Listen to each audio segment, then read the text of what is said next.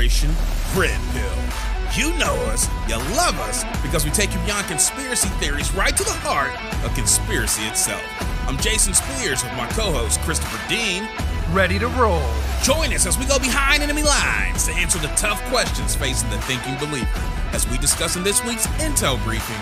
Tough questions. Is Jesus the Son of God or a raging lunatic? Was Jesus merely a wise man, a good moral teacher? Or is he currently God incarnate, sent to correct everything wrong in this cosmic universe? We're going to talk about that and much more coming up right here on Operation Red Pill, Tough Questions.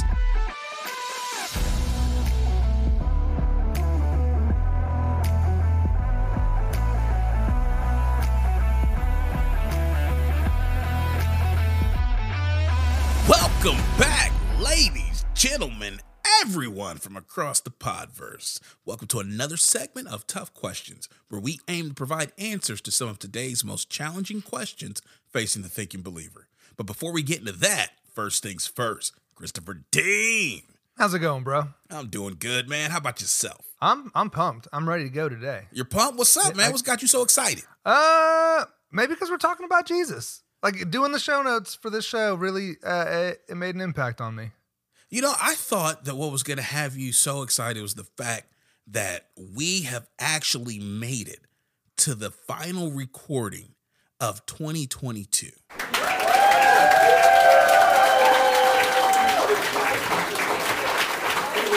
It's the fact that we finally made it. This is episode 40. I think this is 40. Yeah. Yeah, if I'm not mistaken, right? Yeah. That is a lot of content released. It is. Considering we started March 30th of this year, and this would actually be 40 weeks straight that we've been recording uninterrupted. That's something. I'm proud of that, man. Because we were noobs 40 weeks ago. Right? And now we've reached a point where we have approximately 750 listeners. Yeah, we're averaging about 730 to 750. Yeah. We're reaching about 30 countries. We've met great people like Matt from The Great Deception, Brian Dean from Dangerous World, Ghost from My Third Eye podcast. Like, it has been. And we've had a tremendous amount of fan support. Yeah. That has been amazing. Yeah. Absolutely amazing, man. It's all of this has been mind blowing. It has been a really, really cool experience. Lots of work. Yeah, it's been a ton of work, man. But it seems like I think right there in February when we did Ryan Dean's show, things really shifted gears. Yeah. And it has been nonstop, boots on the ground, go, go, go. We have had the grind going, our nose to the grind wheel. Uh-huh. But the crazy thing is it's been really fun. Yeah. And I can't believe we're at the end of the year recording our final episode for 2022. Like, that's crazy to say. It has been quite a journey for sure. Well, if I don't see you in 2023, man, I really appreciate recording with you. Why wouldn't you see me? Rapture. Yeah. Maybe we should hold off on that. Yeah, I'd say. So, conversation for another day. I actually touched on that a little bit in the notes, oddly enough. Hence why I say maybe we should hold off on that. Oh, okay, my bad. I thought you meant like not today. Oh, that's fun. Well, you know what? You do have a point. There are some goals, some achievements, some high-ranking scores that I need to get before out of here on the big one. I gotcha. So what do we have on the docket to talk about today, man? Well, today I want to talk about a little band called the Zac Brown Band. Zac Brown. Why does that name sound familiar? Probably because I've mentioned it before. No. There's I'm trying to think. Oh, there's a team principal for Team McLaren in F1 racing. The principal's name is Zac Brown. Okay. But I don't think this is the same person because he does not strike me as a music guy, and I'm sure he's way too busy to have a band. Okay. Because I was going to ask if there's any connection or whatever. I don't think so. Okay. But there's a song called Chicken Fried. Okay. Have you heard it at all? I think I've mentioned not. to you, but I don't know if you've taken the time to actually listen to it. No, I haven't heard it. It's funny because there's I've seen a meme a couple of times. It's like 3 songs that gets white people lit at the club or something like that. White people can get lit? See, the whole meme confused me. Okay. Because I was like, I go crazy. A part of me emotionally goes crazy over this song, Chicken Fried. Okay. I wouldn't call it lit, and I don't know why we're listening to Chicken Fried in the club. So there's Right. so much wrong with the meme. But there is a part of my, what would I call it? The little kid inside me, maybe. Maybe not the little kid. But I can relate. The song's just about, things that we care about in life, right? Like one of the lines says that I was raised up beneath the tree or the shade of a Georgia pine. And that's home, sweet tea, pecan pie, homemade wine. Where the peaches grow. In my house, it's not much to talk about, but it's filled when love is grown in southern ground. And a little bit of chicken fried, cold beer on a Friday night, a pair of jeans that fit just right, and the radio up, I like to see the sunrise. So it's just this, it's very much a country song. Yeah, I was trying to get with you there. There was no bass. I didn't find a place to You didn't stop hear my foot. Don't even ever try to do that again. No. That is not your department. Oh, that's funny. Oh, you sounded like a steam engine that had a wrench thrown in the middle of it. Wow, that's just hurtful. Well, imagine how my ears felt. What did you say? That's not what I sounded like. That's what I heard. It was a bunch of white noise, no pun intended. Your racism is just leaking all over this episode already. Oh, that's great. But no, there's a part of me that really relates to this song because it would be nice to just Kick back with some fried chicken. Yeah. And I remember growing up, like as a kid, that's what I thought being an adult was going to be like. Okay. The football game on whatever day they have football games, the cookout, the cute wife putting your kids in school. And that's just what life is about. Like the ideal good life. Yeah.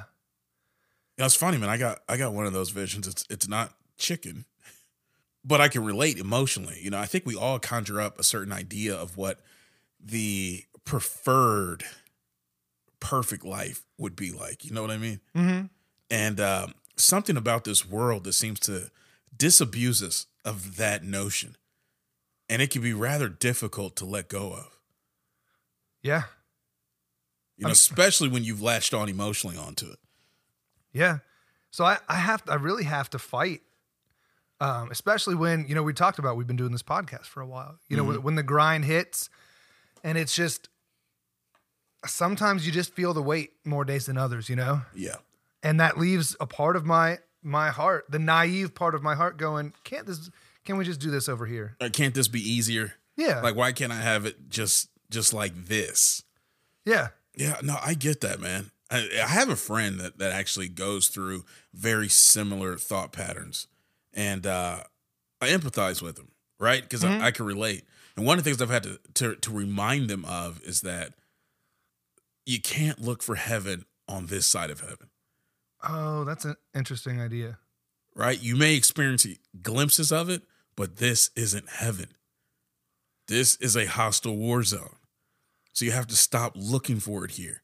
Long for it there. Seek for it. Run for it. When you get there, it'll be way better. But the idea of wanting it here always disappoints. It reminds me, there was a story about missionaries that kind of always gives me goosebumps a little bit. What's that? It's that there was this married couple that were missionaries, and they had been overseas for years. Like they had not seen home for like 20 some odd years because they're out there doing work, right? Like really taking care of people. Right.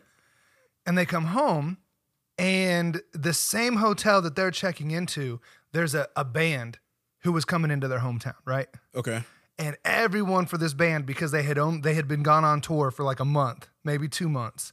But this band comes home, and there is just all the pomp and ceremony and fanfare for this band because they're coming home, right? Got you. And this old missionary dude kind of he lets it get under his skin.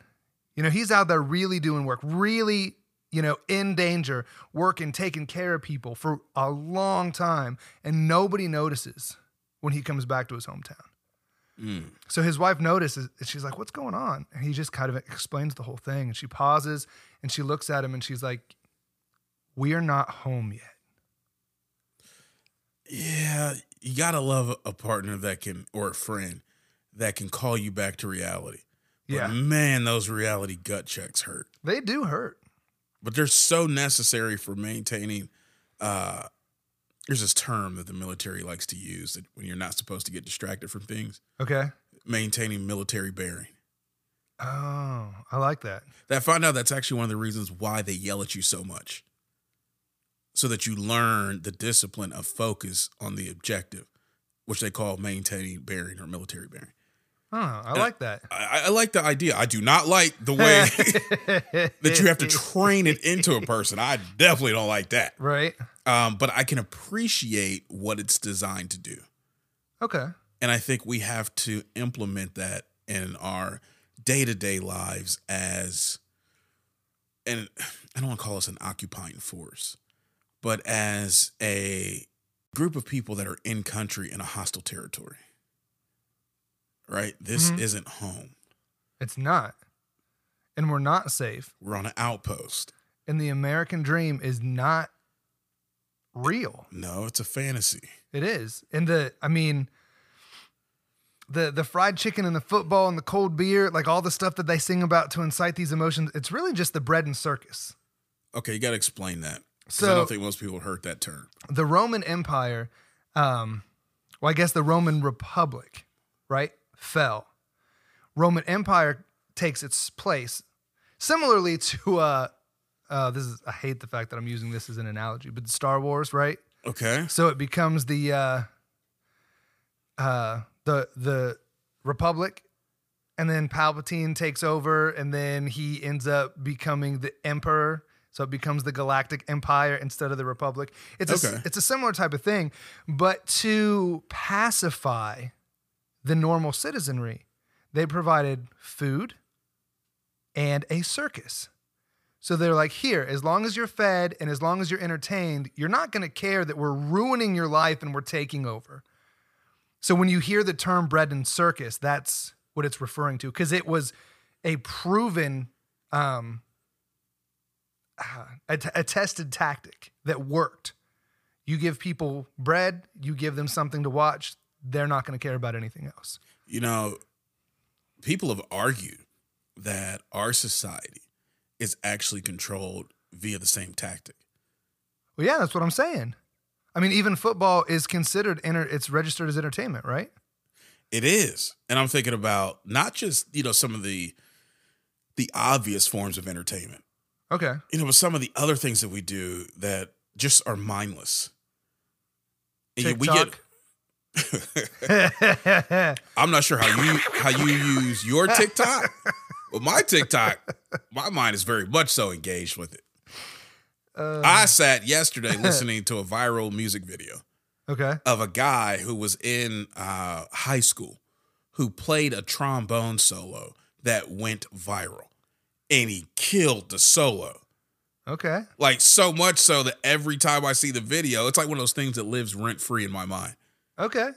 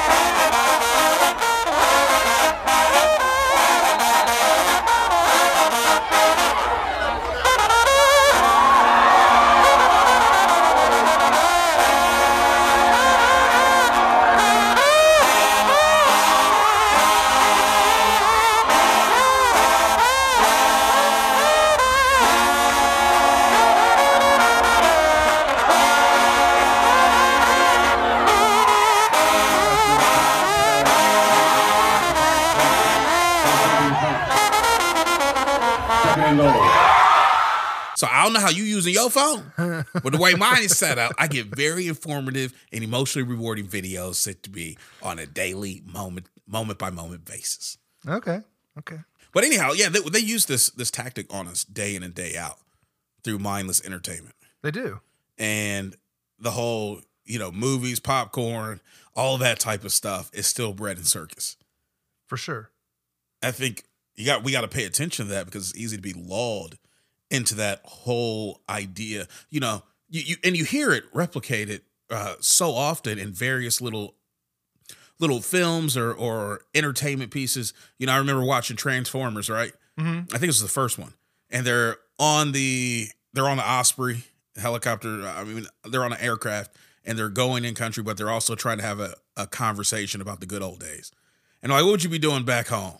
Oh, I'd be going to Yankee Stadium. Yeah. Having a dog and a beer. Or however their accent is, right? A cold hot dog and a flat beer. Yeah. And you're like, oh, that sounds delicious. That's the life. And what is that? Bread and circus. Bread and circus. Interesting. We don't even catch it, how often it's, grinded down into our conscious of this is what you need. This is what will relax you. That's a good point. It's scary. It is scary because the reality is that our food is being poisoned by things like aspartame and trisodium phosphate.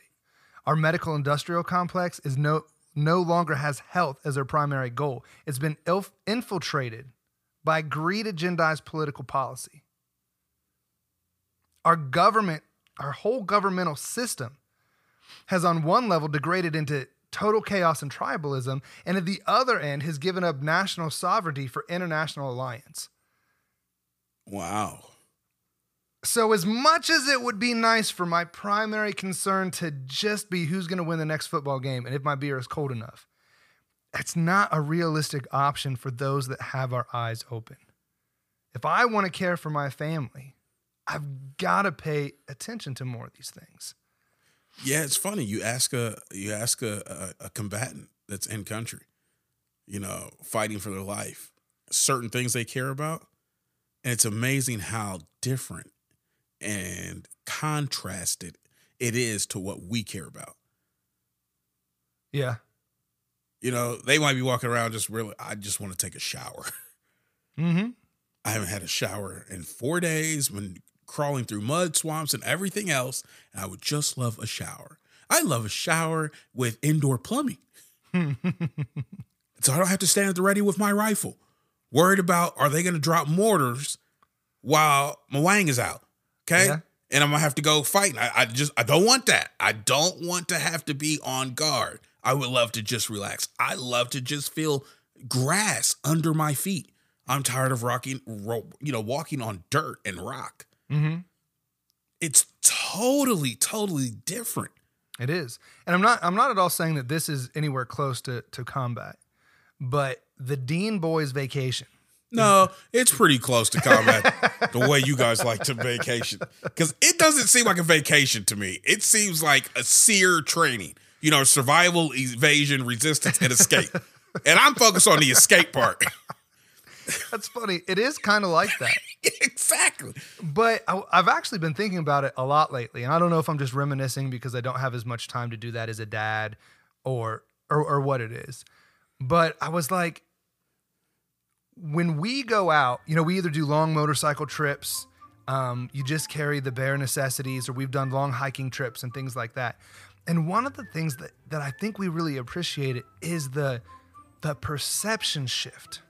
Like, I remember we did the Badlands in South Dakota, right? Okay. 169 square miles of wilderness. The only rules are if you're set up a tent, we don't want to see it. And it has to be at least a mile away from a roadway. What do you mean? If you set up a tent, we don't want to see it. You're not supposed to contaminate the scenery. Okay. So if you set up a tent, it has to be at least a mile away from the road, but because it's all open, they also don't want you to set up like in the middle of a plain. So if people are there to see the scenery and the bison, they don't want to see your stupid tent sitting in the middle of the field, even if you're a mile away from the road. Well, where else are you supposed to set up your tent? Well, there's hills and stuff, and it's very desert-like, but there's all kinds of places. It's not a big deal. Like 169 square miles of wilderness, we were out there probably 2 whole days without seeing anything man-made. And you guys like that? Yeah, because here's what happens. It gives you that perception shift. Not as much as combat, but it's in the safety of our nation. But we go into these things and we challenge ourselves. And one thing, it's just beautiful, right? Like you see stuff that you can't see unless you're in the middle of that environment. I don't know. I would have given you Montana would be beautiful. You said that this was a wasteland. I mean, you didn't say wasteland. You said wilderness. Yeah. Desert wilderness, yeah. So I'm not seeing what would be beautiful in desert wilderness. Sunsets and stars and okay, maybe that. But here's the other thing that we really appreciate, because you even get this on the long hard bike trips. You know, hundreds and hundreds of miles. You get the perception shift. So that right now in my pantry, I've got cans of beans and I've got cans of fruit.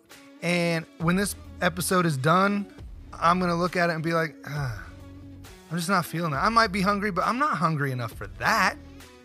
You know what? I'd rather just go to bed than have to like pour a can of beans and heat it up. I ain't got time for that. I'm going to bed. I'll deal with it later. I'll pick something up from a fast food restaurant on my way to work tomorrow. I got you. We had canned pears in the Badlands, right? Uh-huh. And we finally bust them out, right? We finally hike out there. We can't see anything. We're sweating. We're tired. We're exhausted. We've been under the sun for what feels like 37 hours straight. And it is the most beautiful thing you've ever seen is a can of pears. And it tastes so good. Like, just the way that you interact with the environment is so different that can of pears is such a treat. You know, so it's funny right now. I know there's, you know, with an audience, you know, this size, there's somebody listening to you going, I know exactly what he means. Like, I can relate. Like, I didn't think anybody else felt that way. But then there's also someone like me that is triggered by the very idea. All you had was a can of pears. How did you survive? We had more than a can of pears, but that was like our treat. That's crazy. So it was cool. But it's funny. I was watching this thing, similar experience with some of our special forces training, special forces soldiers that go through their training, right? Mm-hmm. And one of the things they were doing is they were talking about the things that are in their 72-hour rucksack, and they were unpacking and showing the items in there. And one of them was an MRE. Okay. And the guy was like, "This is my favorite MRE," and I think it was something like beef stroganoff or something. It did not sound amazing, right? Right. And they were like, "Why is this your favorite MRE?" And he goes, "Because you get a pretty tasty cookie." And I was like, I think our value perception is very different. It's really cool to experience that shift, though, to be able to do that type of experiment, knowing full well you're not going to die, right? Not in a combat situation. Right. But you can do it in just a couple of days. Your whole interaction with your environment shifts, and it's a neat thing. I tell you, the only time that really happens to me is when we lose power. Okay. And you get thrown back to the Stone Age immediately. And you're like, oh, man, I can't use the oven. Maybe I can throw this in the micro. Yes. Oh. It is amazing how much of my life revolves around electricity. Yeah. And you take it away, and part of me was like, I don't know what to do. My iPad won't work. My iPhone won't work. I can't plug in my AirPods. I mean, you got residual battery power, right? Right. But you're still like, you're limited. Mm-hmm. And before long, all of the comforts of modern life will be rescinded. And you'll be back in the Stone Age, so to speak, having to really entertain yourself in vastly different means. And what you appreciate, like you said, it's going to change drastically, because no longer are you talking about, hey man, just let me turn on my entertainment stand or entertainment system and listen to something on Netflix or what have you. Now it's like, do I have light so I can go to the bathroom? Yeah. Right? Your whole world and your whole level of perception completely readjusts. Mm-hmm. And yeah, that's the closest I get to what you're talking about. Okay. But I can relate to it. All right. It's amazing how fast that changes. It's also amazing how thankful I am for electricity. Because as soon as it comes back on, I'm like, thank you, God. Thank you, Jesus. I have been beamed back up to reality. But beyond being reliant on electricity, I think that these agendas that we talk about, the satanic control matrix, really has a vast impact on our daily lives. I would agree wholeheartedly. I was thinking about the American dream, white picket fence, single 40-hour work week, like that sounds like perfection to me, right? Man, screw the fence. How you get this 40-hour work week? That's what I'm saying. I was doing the math the other day, and I was like, you and I probably pull around 120 hours a week between the two of us. That's not family. That's not podcast. That's straight work. That's corporate nonsense. Bro, this week I worked 61 and a half hours, and that does not count any of the stuff I had to do for the podcast. Yeah. That's straight work for the man. Mm-hmm. It hurts. You know what I mean? Literally, that's the equivalent of me working a full-time job and a part-time job. Right. You wanted to hurt a little bit more? So I did. No, I don't. I did some math. And this makes me want to vomit, right? Okay. So on the conservative end, we probably work about 55 hours a week, give or take, right? Okay. So as the heads of our households or whatever, it's about 15 hours extra over that 40-hour American dream, pie in the sky nonsense, right? Yeah. It's like 15 hours. All right, whatever. That's a We're lot. not even debating whether or not 40 hours is a good metric for a work week. Right. We're saying back in the day it worked, that one person could do 40 hours and it supplied the finances to buy a home and a car and all that. Nowadays we can't do that, and we're pulling 55 hours easy, right? Right. So just because, and this isn't just the way economies change. This is due to specific Babylonian money magic, right? Absolutely. This is satanic agendas, forces us to interact with our environment 15 hours per week. And that's just in this one extra. Interact with our environment 15 hours a week extra. Right. So we could be upset about that. We could be like, that's 15 extra hours of sleep. That's like a Lord of the Rings marathon that you could get out. I mean, if you wanted 15 hours, but right. it's so much worse. That's about 2.5 days a month. So that's more than a weekend a month. Right. And what's worse than that is, here's the one that makes me mad. 32 days a year. 32 days a year. That is a month. 1 month of your life that is sucked away due to Babylonian money magic. That's a month and another day. Yeah. Depending on the length of the month. Uh-huh. See, and as soon as you started saying it, I really started doing the calculus on the other end of the equation. Taxes? No, what I was thinking of was the fact that when you're in a system that subjects you to variables beyond your control, you don't always realize the prolonged impact of those new factors, right? Mm-hmm. What you just demonstrated is time that is stolen. Yeah. That's really the takeaway. It's not just that I have to work. It's the fact that an economy has been re-engineered that pays me less for my time, mm-hmm. but gives me the perception that I'm earning more. Right. Because the reason they pay me less is because the value is cheaper. Mm-hmm. So my dollar amount's gone up per hour in comparison to what people used to make. Right? Right, but the value of the dollar has plummeted.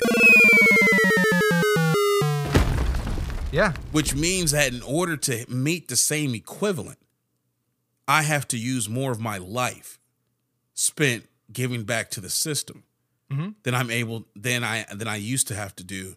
And that means I have less opportunities to invest it in things that are important to me. Right. Over a month. And that's just this one figure. It doesn't even calculate the other stuff. Exactly. I mean, and they do this. They want to sap our time so we don't have the opportunity to think. We don't have the opportunity to engage our minds. It helps destabilize the nuclear family. Right. You can't daddy's not home. You can't research. Yeah. You can't learn. You can't really creatively give solutions to complex problems, right? Mm-hmm. That would actually help better the family unit or better society as a whole. And then, like you're saying, daddy's gone. The family unit is affected. The wife's upset. I'm at home. I mean, we just talked about it from our perspective, having to work. Mm-hmm. There's a commensurate impact on the wife. She has to spend more time alone, functioning as a single parent. Right. On a greater scale than what what her counterparts had to do in years of in yesteryear, right? Mm-hmm. That's a huge deal. She has less support at home directly from her husband because he's gone at work. Mm-hmm. It's like Satan took the judgment that was put on man and twisted it even more to be an added like stab in the side. Yeah. You know, kids aren't able to spend as much time with their parent, or maybe they're spending too much time with one, which can cause an abnormal development in their personality. Yeah. You blame or you attack the way I stand on occasion. Attack is such a strong word. Oh, it's fitting. No, it's fitting. No, it's not. It's not an attack. I provide brotherly encouragement. And it's funny when you bring it up. I really think that it's some of the things that I got from my mom as she was the primary caretaker. Yeah. I'm a man. I'm an alpha man, but occasionally, apparently, I stand with some like a Charlie male, effeminate tones to it. I don't know. A Charlie male. Charlie. Yep. I don't want you being seen as a Charlie male. That's funny. If you're gonna be an alpha male, you have to stand like one. I mean, we're making light of it, but really, like you end up picking up imbalanced characteristics and unbalanced lessons, and there's a lot of work that I've had to do to unlearn the damaging things that I picked up in the midst of a divorce. And that stuff can transfer generationally. It can. It stops here, but exactly. Mm-hmm. And I mean, these are some of the systemic ramifications of policies that are designed to achieve satanic agendas, right, and objectives. And that's why we can't just live that chicken fried life. Exactly, because this isn't home, right? Right. This is the ramifications of being in a hostile territory. Mm-hmm. This is why you can't be lulled to sleep of putting up your hammock while you're in country. Talk about, I mean, this isn't the life, but it's in bad. Like, you do realize a mortar can come in. They haven't shot at us today. Right. We'll be fine. We'll be fine. We are golden, right? You don't want to be caught with your pants down like that. Right. And I think that's what takes us to what we're going to talk about today. I think it is one of the most important issues that we are ever going to tackle on this platform. Okay, that's saying a lot. I mean, that's a pretty big bar. It is. It is. But just as our entire calendar hinges on one single point in time that separates BC and AD, right? Mm-hmm. Today's question is the pivotal point that every person must orient their lives from. Whether whether you agree or disagree, like this is it. Because it's true Christianity. What the Bible teaches is diametrically set in opposition to every other religion, making individual lives and eternity itself hinge on this one question. Was that carpenter of Nazareth just a good moral teacher? Or is Jesus Christ the divine Son of God?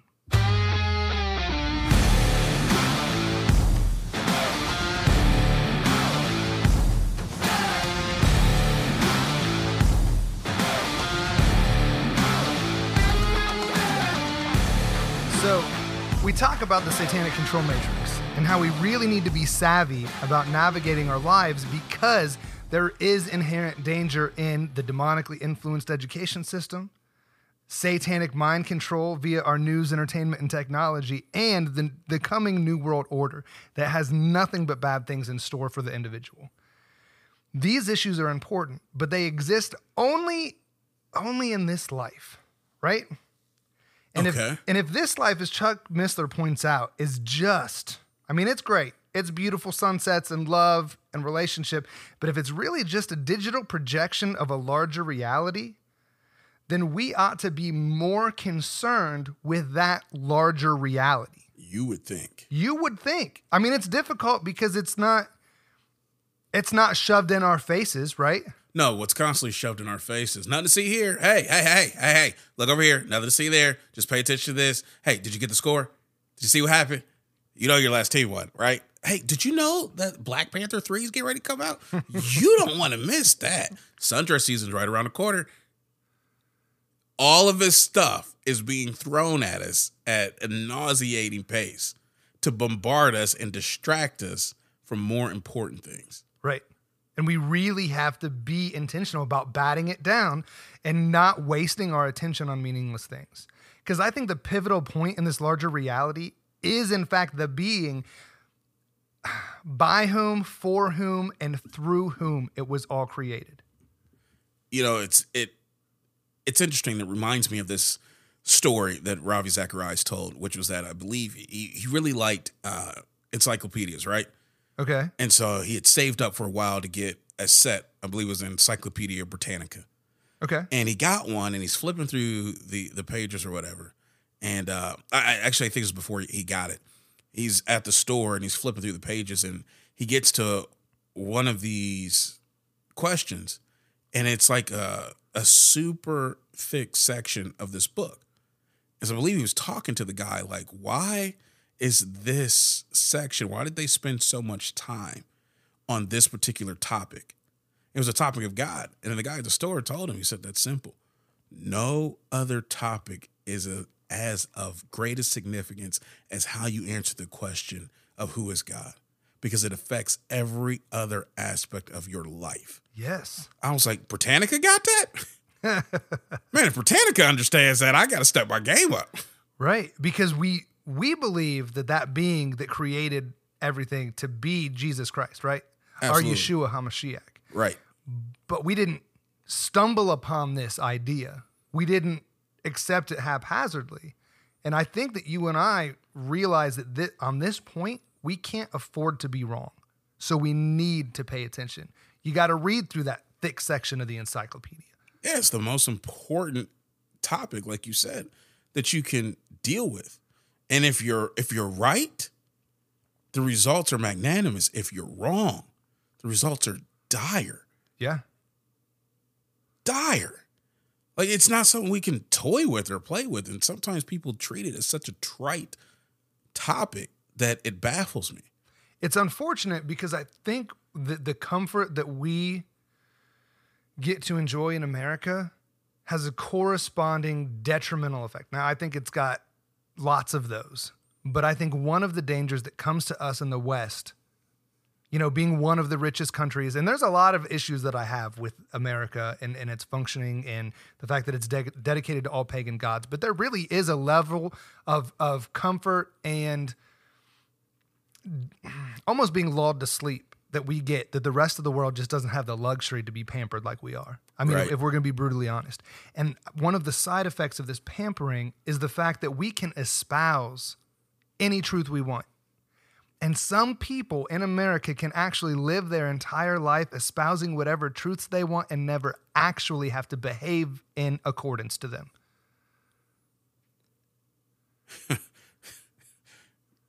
That's a mouthful, dude. It reminds me of this saying by JFK, which too often we enjoy the comfort of opinion without the discomfort of thought. Yeah.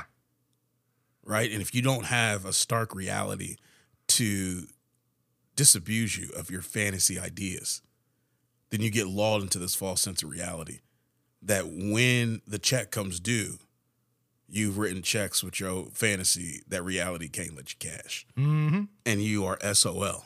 Right. So that's why we're tackling this today, because it is pivotal. Whether at the end of this episode or after you look into it yourself, no matter what side of Jesus Christ you land on, it is going to change your life and how you navigate. Okay, so I've got a question. Okay. Where did we get this idea that Jesus was just a good moral teacher and not actually God incarnate? And I'm asking that from the perspective of, it seems intriguing to me that one attack against Jesus is that he never existed.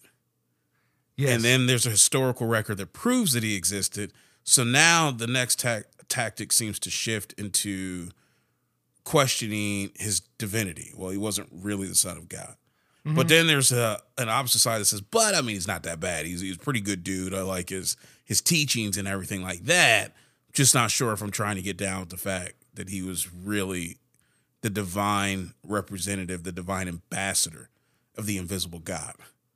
Right. I'm like, okay, well, I'm kind of baffled on that one. Like, is it because you don't want him to be? Is it because you don't buy into the idea that there could be a divine ambassador at all?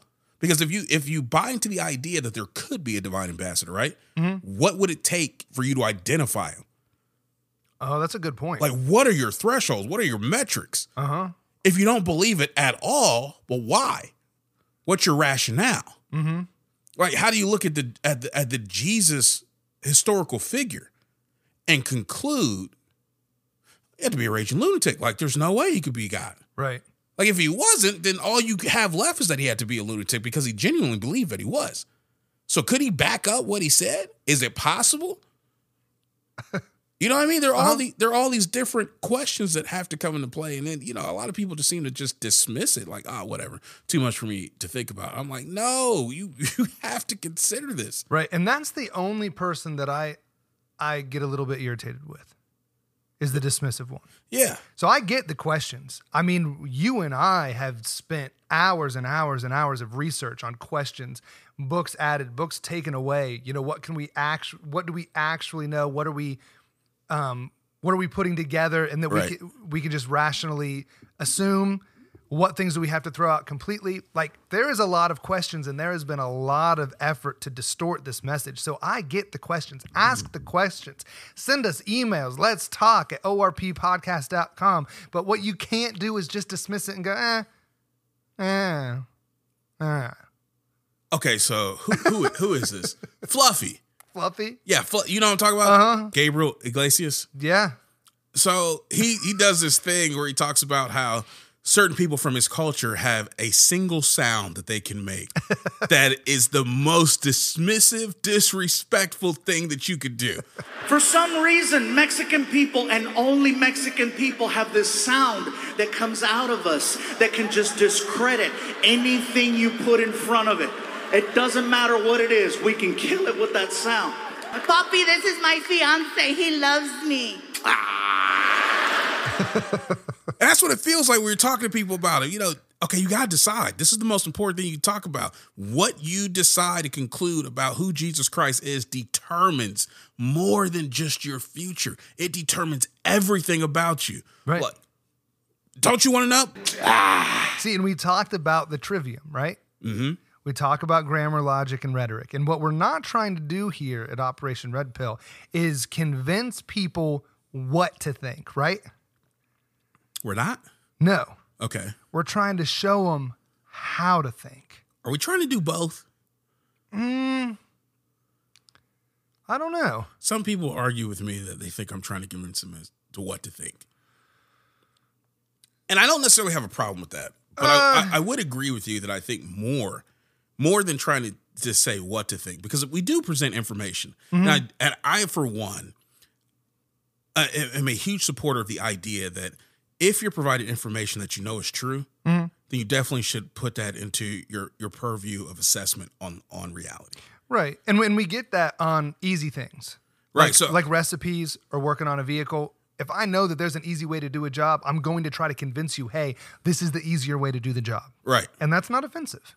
Yeah, exactly. So if I know that there's something true, I am giving that to you. I'm like, I think you should really think about it this way because it's true. But I'm not trying to think for you. I'm not trying to rob you of the ability or the responsibility to think through things for yourself. I like that. So it kind of seems to me that we do both here. Okay, that's fair. That's fair. Okay, cool. But we definitely want to teach you how and not just say, believe us. Right, because that's the thing that carries you through. Right. I remember growing up, I would ask my parents questions, specifically my mother, and I swear it'd drive her nuts. And I'd be like, why? Okay, but why are we doing X, Y, and Z? Boy, because I said so. You didn't grow up with a black mom. I did. I don't know if white moms do this, but black moms have this weird ability to talk through their teeth. Oh, yeah. White moms do that too? So it must just be a mom thing. A mom thing, yeah. Okay, cool. I'm glad. Hello, brother. I didn't know that you've already gone through this. That's awesome. You're a survivor of the talk through the teeth mom. Yep.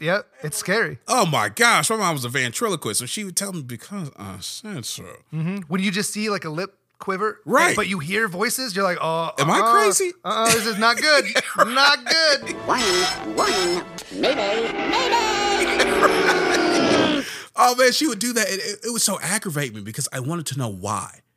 Like, I need to understand the psychology. I need to understand the rationale behind your train of thought so that when I'm presented with a similar situation and I cannot appeal to you personally because you're not there, I can at least rely on your system of evaluation to work my way through the problem and hopefully arrive at a suitable solution to it.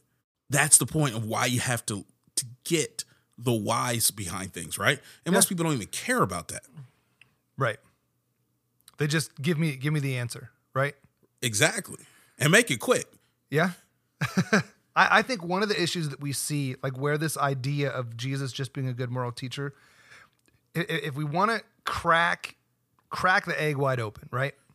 I think what it really comes down to is third-party investigation. Okay, how so? So there's a lot of people, and it's interesting. So Tim Ross has a podcast called The Basement, right? Okay. And there was a lady that came on a show, and she had a question. She was like, I'm really curious about this particular scripture, right? Okay. And I want to know what you think about it. So she kind of explained some of the context, some of the issues that she has conceptually with it. And then she tells him, and then he's like, okay, well, let's look at it. And she didn't even know what the scripture was. Like she knew about this scripture, but didn't know what it was. And I was like, I'm not trying to be judgmental here, but how can you have questions and want to take questions up the ladder about something and you're not even sure about the thing? You know what I mean? Yeah. Seems like third-party investigation. I got you. Because you just say, so I know, or I heard this thing about it, instead of going and looking at it for yourself. And this happens so much when it comes to Christianity. Right. So like I mentioned the rapture. So often people look at the fact that Schofield, his reference Bible, talks about a pre-trib rapture. Okay. And there's a lot of negativity around the Schofield reference Bible, right? Right. And they go, okay, well, I don't see it being taught immediately before Schofield, and Schofield brought it out, and Schofield's bad, so pre-trib rapture must be bad. Okay.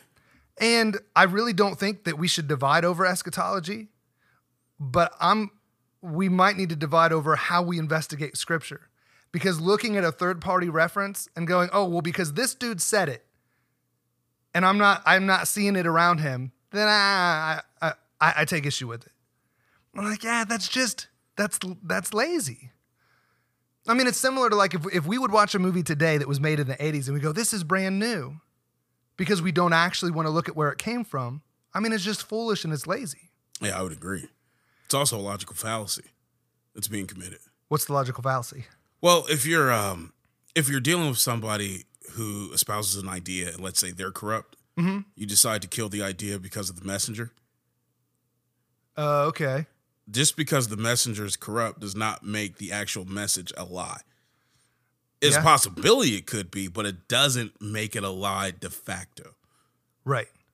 And that's kind of the same idea. We've talked about this a little bit, like, oh, you live at home, I can't take your input on real life issues, or you don't have a child, don't tell me how to raise them. That's dumb. You're not married, so you don't know what it's like, and I can't take any advice from you. That's ridiculous. A eunuch could tell me, don't shake your child, it's dangerous. And just because he doesn't have and can never have children doesn't mean that what he just told me was inaccurate. Christopher, I can't go shake a baby. I'm so glad that I listened to the rest of your comment. What? My listening apparatus cut off at shake. And I was like, what is the unit shaking? He has nothing to shake. I was so glad it was a baby. Because I was really messed up there for a minute. Oh, that's funny. But no, so I really think that we have to go back to the text. If we have questions about the Bible, we need to look at the Bible.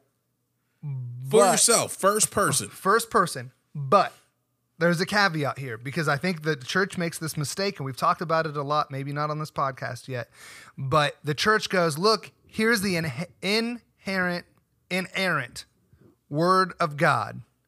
It's important. It'll change your life. You're 12 years old. Here's 66 books. Go. Right. It is a thick book. There is some translational issues because you need a guide. You need help. Yeah. Yes, you need someone to help you through it. So you have to look at it for yourself, but going in it blind on your own, not a wise idea. I wouldn't recommend it.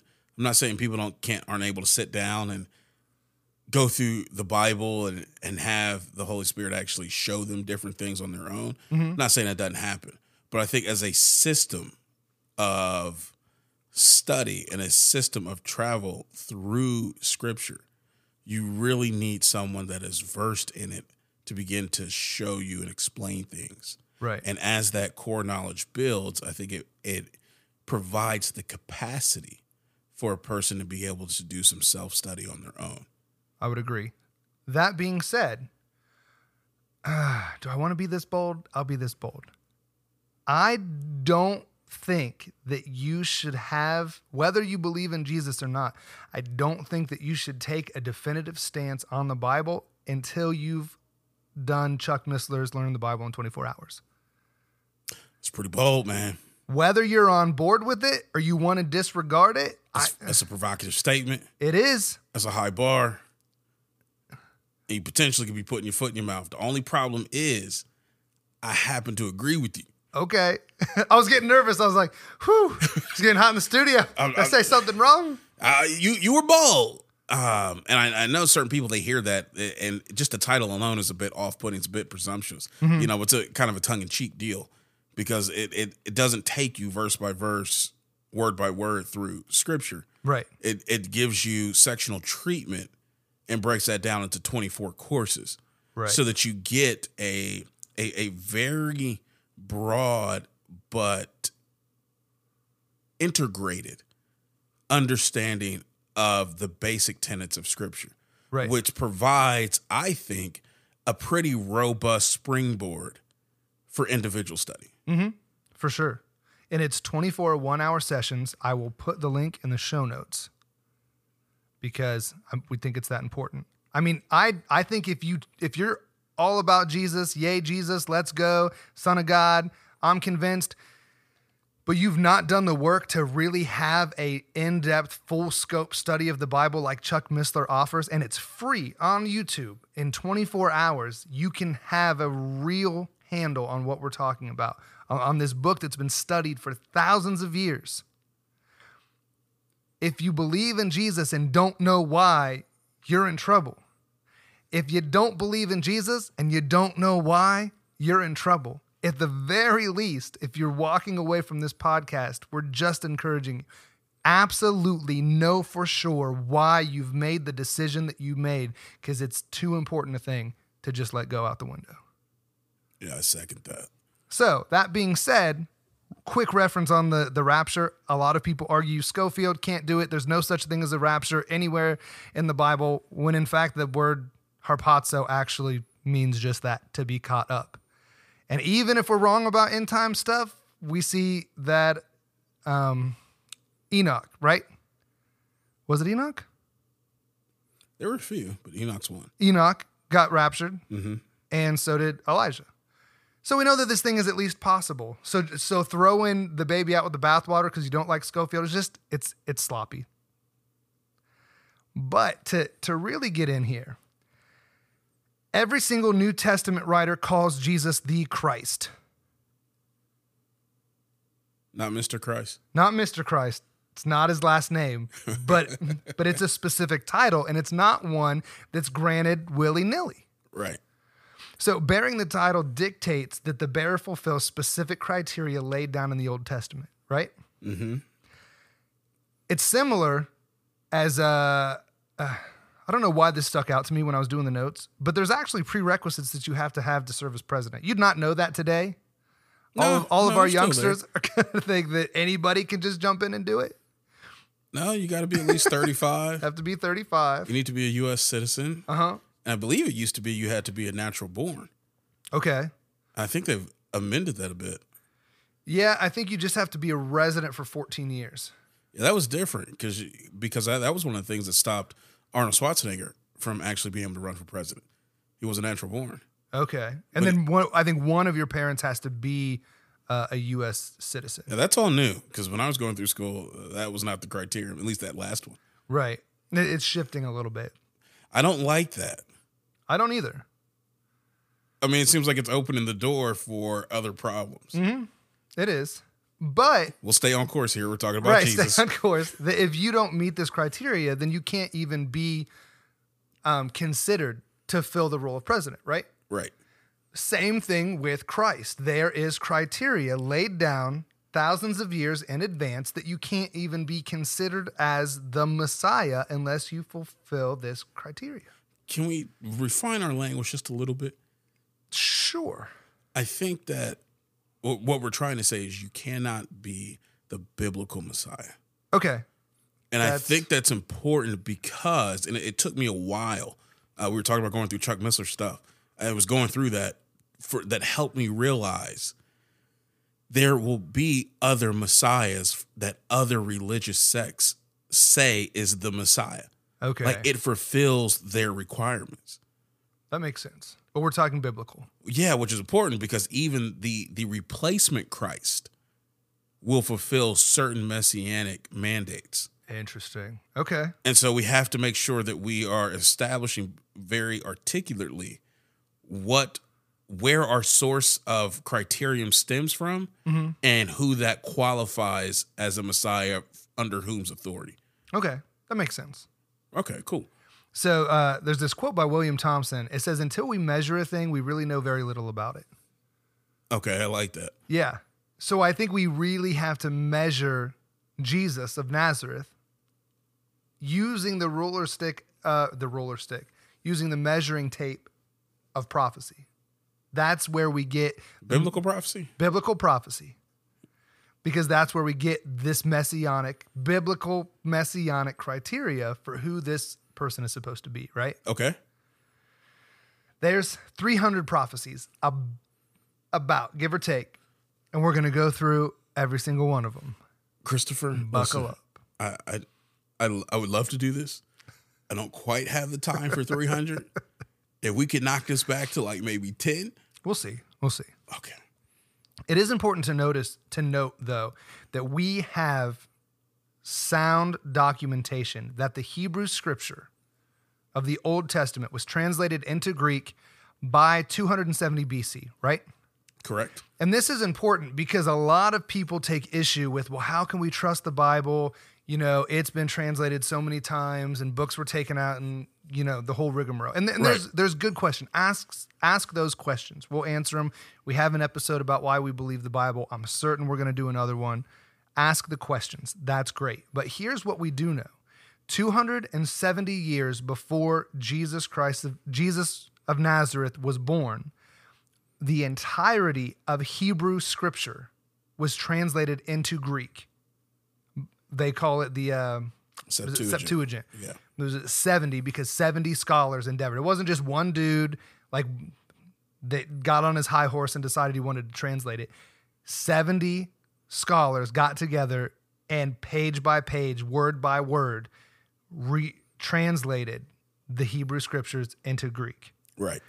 So this would mean that even if we're unsure of the historicity or the timeline or anything before that, like maybe Daniel wasn't written when they say Daniel, maybe Genesis wasn't written, maybe Job wasn't the oldest book, you know, all those questions kind of get wrapped up and come to a close in 270 BC because none of them are earlier than that.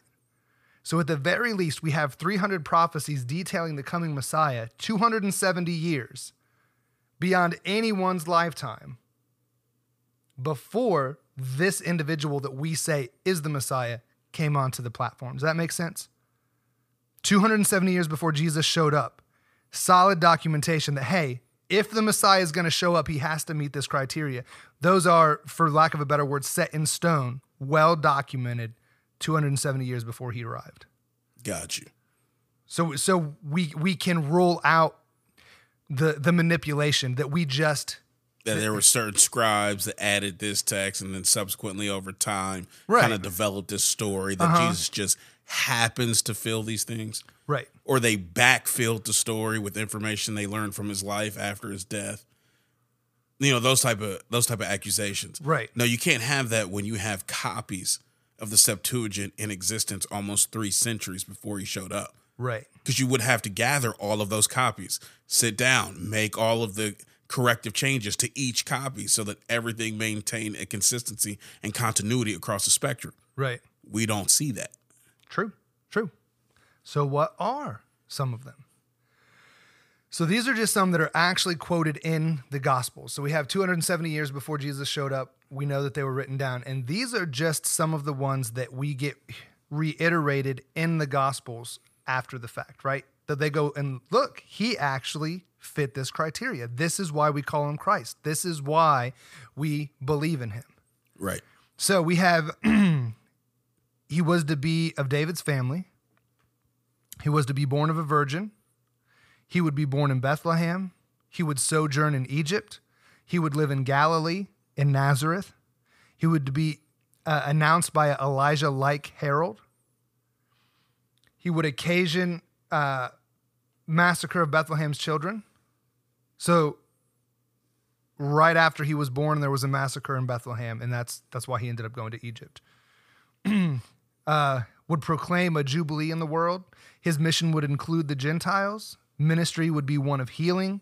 He would teach through parables. He would be disbelieved and rejected by the rulers. He would make a triumphal entry into Jerusalem. He would be betrayed by a friend for 30 pieces of silver, $7.50, depending on how you're counting it. Well, no, if you take 30 pieces of silver, that's 30 pieces of 30 quarters. Quarters. Yes, it is. It's 30 quarters. $7.50. That's it. That's what he got betrayed for. $7.50. That's right.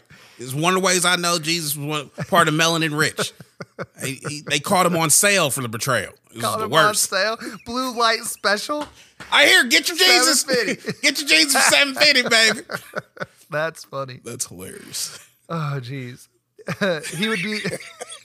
It would be like a shepherd. I can't even continue. That person's like, wait a minute, where did you get $7.50? $7.50. 30 quarters. It's 30 pieces of silver. That's the only silver piece I know is a quarter. So I did the math for you. Thank you. Okay? I appreciate that.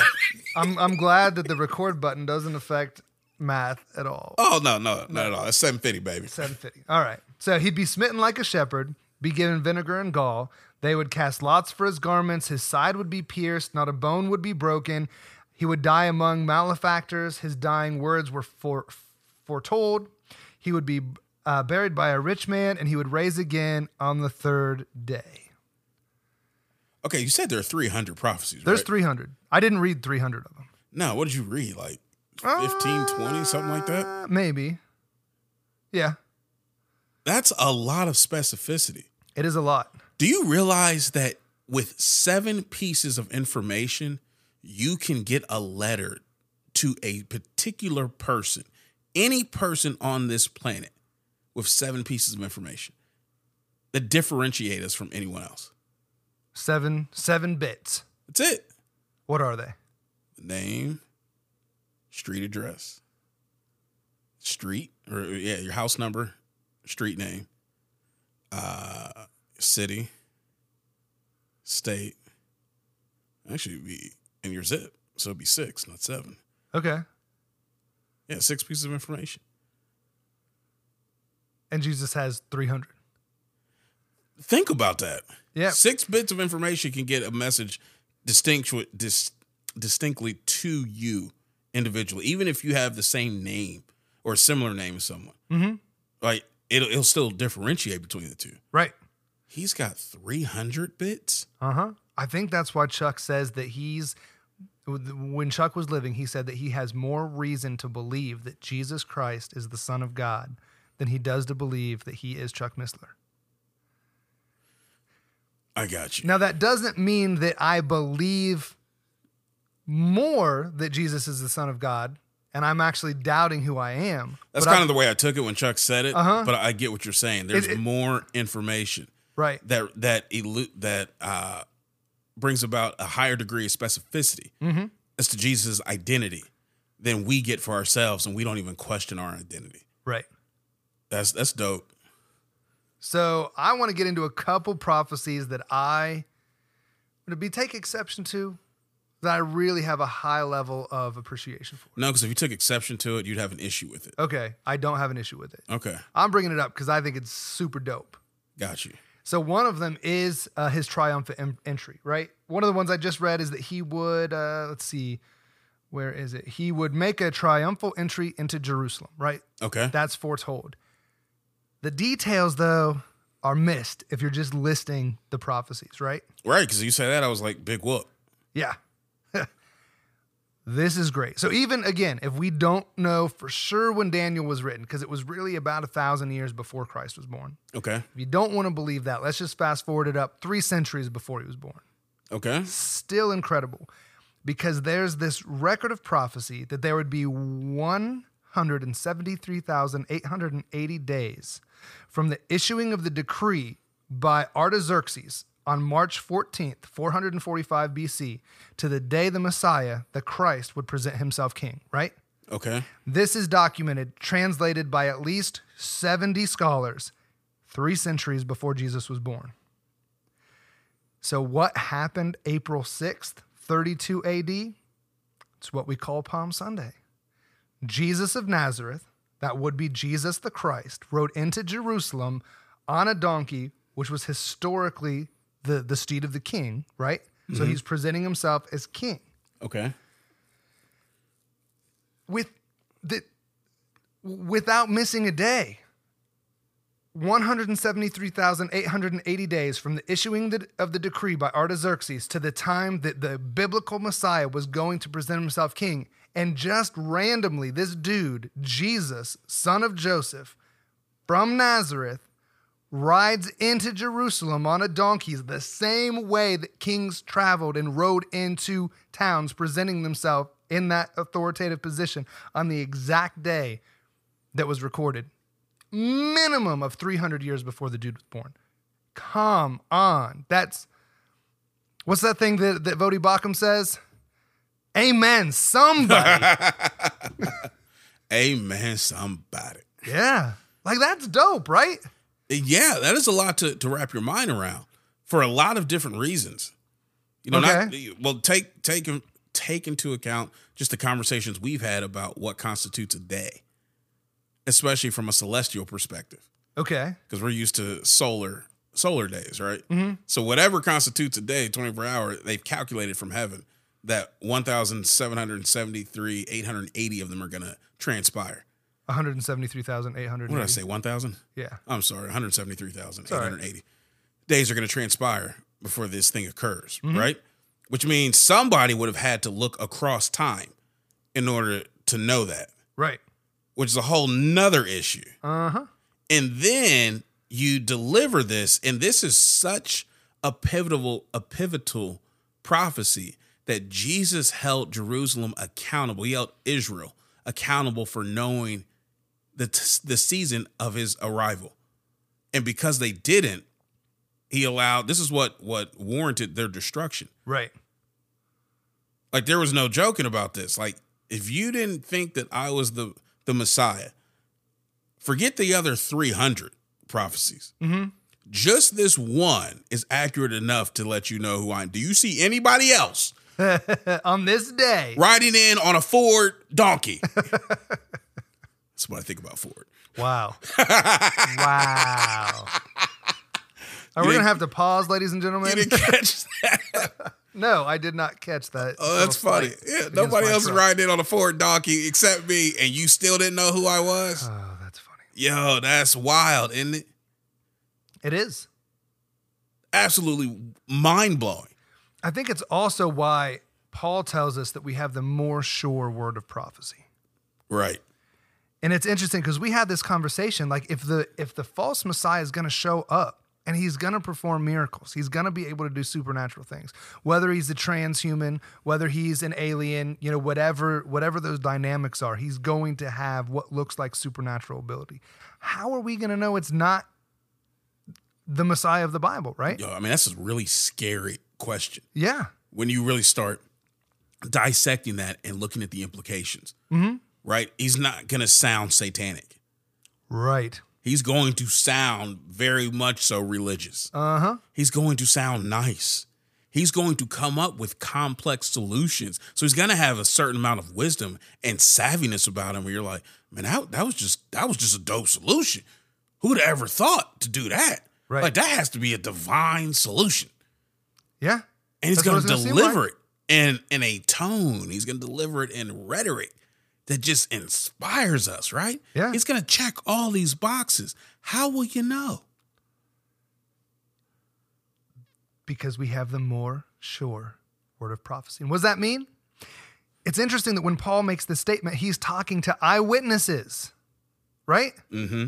Talking to people that actually saw Jesus, saw him perform miracles, and saw him after they put him in the grave. And he says, more sure word of prophecy.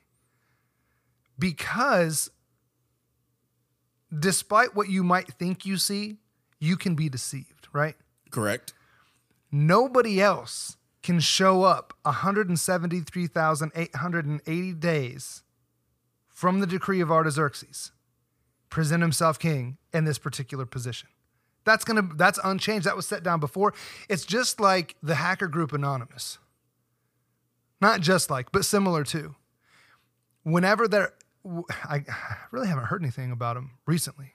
So wait, you're telling me that Jesus couldn't sit there 32 years old, 33 years old actually, and do some calculation, be in there looking at the scrolls, right? Mm-hmm. Read this prophecy, get out his scratch pad and slide rule, and do some quick calculations and figure out, oh snap, we about 3 days away from this whole thing getting kicked off. Let me go grab me a donkey and ride up in here triumphant and victorious. You know what? That's fair. That could have actually been a thing. Okay. But if you think that if you hold to the prophecy as being true, one thing he'd have to be concerned about is if the real dude shows up. Okay, fair enough. That would be one thing. Fair enough. But yeah, I guess you're right. He could fake it. But this is just one. Exactly. This is just one. The probability that he could fake all 300 of them. Right. Is impossible. The fact that he would even fulfill enough to be eligible for this one. To be born at the right time, to be born in Nazareth, to sojourn in Egypt, to have a massacre of children happen, right at that time. He's not in control of all of that. So he's got to meet a lot of criteria before this day even shows up. Okay. And yeah, 300, not just one. It's just the accuracy of this one is a little bit staggering for me. But it's not my favorite. Okay. You can let me in on a little secret. What is your favorite messianic prophecy? Right now, it is Psalm 22.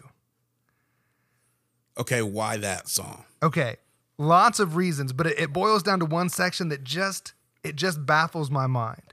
I think it puts Jesus in the running. It's beyond his ability as a human man, and it's done ruin the game for anybody after. Okay, what was that?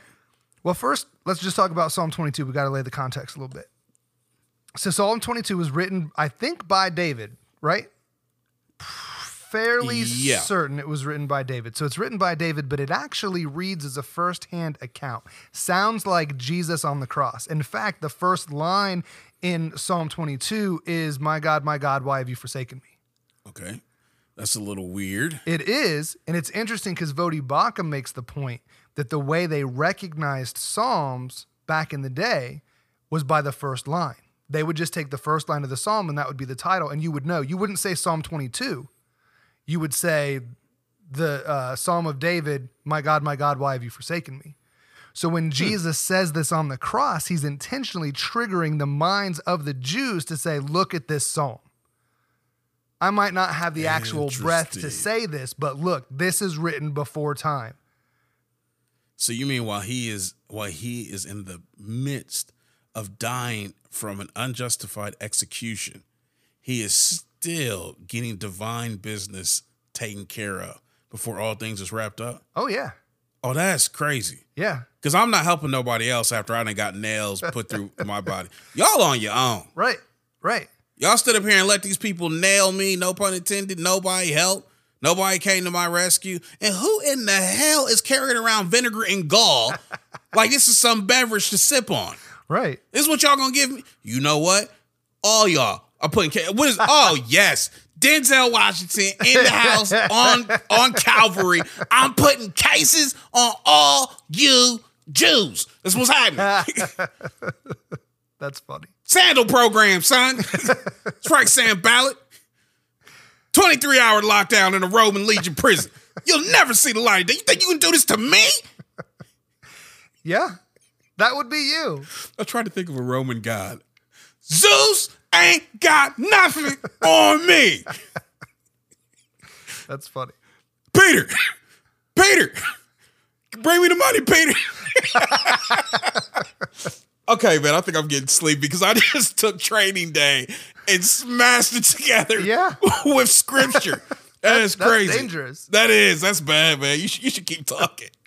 So Psalm 22, it goes on and really gives a firsthand account, like the piercing of the hands, the distress, casting lots for his clothes, like it detailed, way before, at least, most conservative, is that 270 years before he was born. Okay, I remember when Chuck went over this, and I was a little shaken up, but what really got me was when it talked about, I see the bulls of Bashan encircling me. Right? I was like, it's a spiritual reference. Right. I thought, for instance, it was like the running of the bulls in Spain. I was like, why do you have... First, I didn't know they had bulls in Jerusalem. You know what I mean? And why are they around you? This doesn't seem like a place that would be bull friendly. Right. You're getting executed. Like, it messed with my whole perception. But then when he explained that, no, the bulls are a spiritual idiom indicating demons that are actually encircling the cross and rejoicing, and coming from Bashan, which is actually a region located in Mount Hermon area. Right. That's saying a lot. Like that is a loaded statement. And I was like, you see that first person? Who wrote this? Right. And I go back and read this David. I'm like, whoa. Okay, this is crazy. This is absolutely mind-blowing. Yeah, if you're at all interested, go back, read Psalm 22 with the idea that it's the first person account from Jesus on the cross. Blow your mind. But here's my favorite part. Okay. And you've got to understand that I found this hat from Art of Homage, right? From what? The site that sells Christian attire. Okay. Art of Homage. And it's a nice black and purple hat, which may or may not fit the color scheme of a particular uniform that has to be worn to make money, right? Okay. And I was like, I can slide this right in and nobody's going to notice. I think it's cool.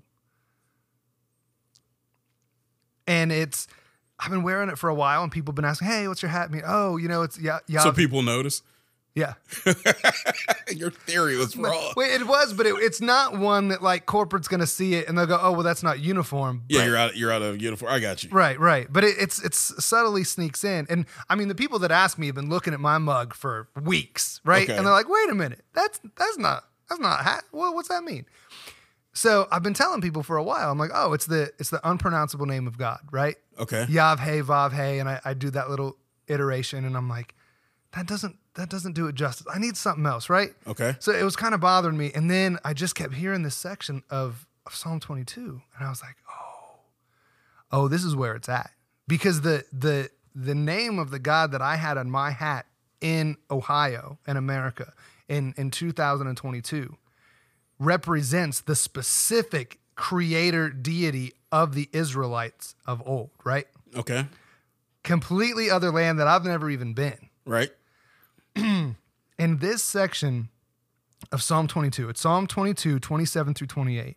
And after it explains all the things that are going to happen to Jesus on the cross, it says, all the ends of the earth will remember and turn to the Lord, and all of the families of the nations will bow down before him, for dominion belongs to the Lord, and he rules over the nations.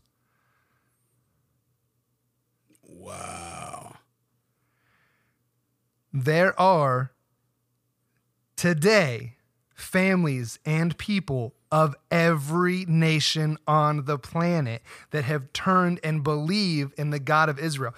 And okay, that might not sound like a crazy thing, but this implies that what happened to a broke nobody and a small province that was governed by Rome, right? Mm-hmm. Like just a footnote, not even worth Roman effort, right? It's just this itty bitty spot. And this poor dude that's there that makes some weird heresies of a religion that Rome does not care about at all. They're just like, shut up about it. We don't care. Right. This dude gets crucified. And because what happened to this poor dude to a land that no one's heard of, people all over the world are going to worship the God of that itty bitty nation. Right. That's something. That is. And nobody can come after because it's done. Right. There are already people of every nation that believe in the creator God of the Bible. So whoever the Messiah is has got to be here already. And I don't think anyone else in the world can take credit for the spreading of this message other than Jesus Christ himself. All right, man. That's a dope point.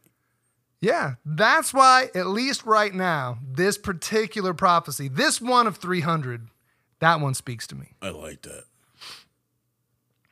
So Chuck does a little bit of the probability, which always blows my mind.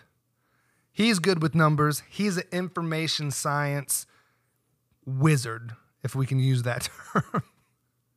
All right.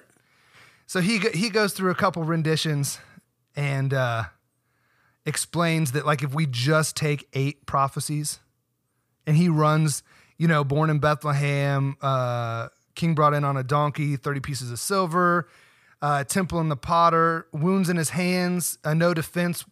He's an innocent man that makes no defense for himself, died with the wicked, grave of the rich, and crucified. Just a handful. He gives a very brief, very broad, very conservative idea on the likelihood of someone fulfilling those. Well, now I have these 8 prophecies, born in Bethlehem, king of donkey, etc., these 8 prophecies. This, in effect, the composite probability of these 8, of one person fulfilling these 8 prophecies is 1 chance in 10 to the 28th, 10 with 28 zeros after it. That's a pretty big number. But if you're going to be precise, you say, by the way, you should divide that by the total population during the last 2,000 years, whatever. And I'm going to say, I'm just going to stipulate that let's just use 100 billion as a horseback estimate. And you just divide by subtracting exponents, that's 10 to the 17th. Now, if I was in a statistics class here, the way you try to get a feeling for, say, 1 chance in 100, we typically take a bucket. And let's say we put 100 silver dollars in there. I take one of the silver dollars and I mark it with someone's lipstick or nail polish or something and put it in there, and we mix it all up. 99 unmarked ones, 1 marked. We mix it all up. The chance of my reaching in there and getting the one we marked is 1 chance in 100. That's a way of conveying what we mean by saying 1 in 100. You with me? Well, here I've got a situation where I've got 10 to the 17th. So what I need to do is get a bucket and put 10 to the 17th silver dollars in there. That turns out to be a pretty big bucket. In fact, I need a bucket that'll have 10 to the 17th silver dollars, and what I need is the state of Texas. And I fill it with silver dollars, it'll turn out to be 2 feet deep. 10 to the 17th is a big number. The chance of one person fulfilling those 8 prophecies is equivalent to my marking one of those silver dollars in Texas 2 feet deep, mixing them up in such a way that it could be anywhere, reaching down blindfolded and picking up one and picking up the one that's marked is 1 chance in 10 to the 17th. That obviously is pretty unlikely. But I've only used 8 prophecies. I have 300 prophecies to choose from. So bear with me one more time. But beyond chance, right? So we have these prophecies, more sure word prophecy and all of that, and chances and yabbity, yabbity, yabbity, yabbity, right? Right. What did Jesus actually think about himself? That's like super important. It is. And it's interesting because lots of people were coming after the fact and going, Jesus never said that he was God. I'm like, so what do you think he got murdered for? Right. Like it's so like simple. For being such a nice guy. Yeah, if he's just a hippie, it's just he's wearing a ring that says ELE. Right. And they kill him for it? That just doesn't make any sense. I mean, they can be strict on some of these religious laws, but I don't think that's what happened. Right. So we got to know, was Jesus aware of who he was? I think he was. It's easy, but there's some tips and some tidbits, and there's some good stuff here. So it's interesting if you want to know what Jesus says about himself. I think the pinnacle, and we got to go back to Chuck Missler again. Like he did good work, but there's a book called I, Jesus. I was thinking about that. And they call it I, Jesus, an autobiography, because they take and give a very, very detailed outline of who Jesus is based only by what Jesus says about himself. And it's good. It is. It's a phenomenal book because it really here's one of the things though. It's a little uncomfortable because I think one of the things that it does is it reveals a person's illiteracy with scripture. Okay. Because if you really don't know that Jesus said this, you're like, wait, what happened? Mm-hmm. You know what I mean? And a lot of us, like you were saying a moment ago, if you suffer from third-party investigation and you haven't done the firsthand investigation for yourself, then you probably really don't know what Jesus said about himself. Right. Which is weird because then I'm like, well, what are you supporting? Yeah, that's interesting. Right? You have to make certain affirmative statements about the identity of Christ. Yeah. For yourself. And even making the statement that he never calls himself God means that you are claiming to be familiar with all the statements that he's made, right? To know that none of them say that he is God. That's a pretty presumptuous statement. I mean, it's okay. If you're familiar with what's recorded in scripture, then you're on solid ground as long as you're right. Right. But if you're not, whew. Yeah. Heaven smile upon you, as my dad would say.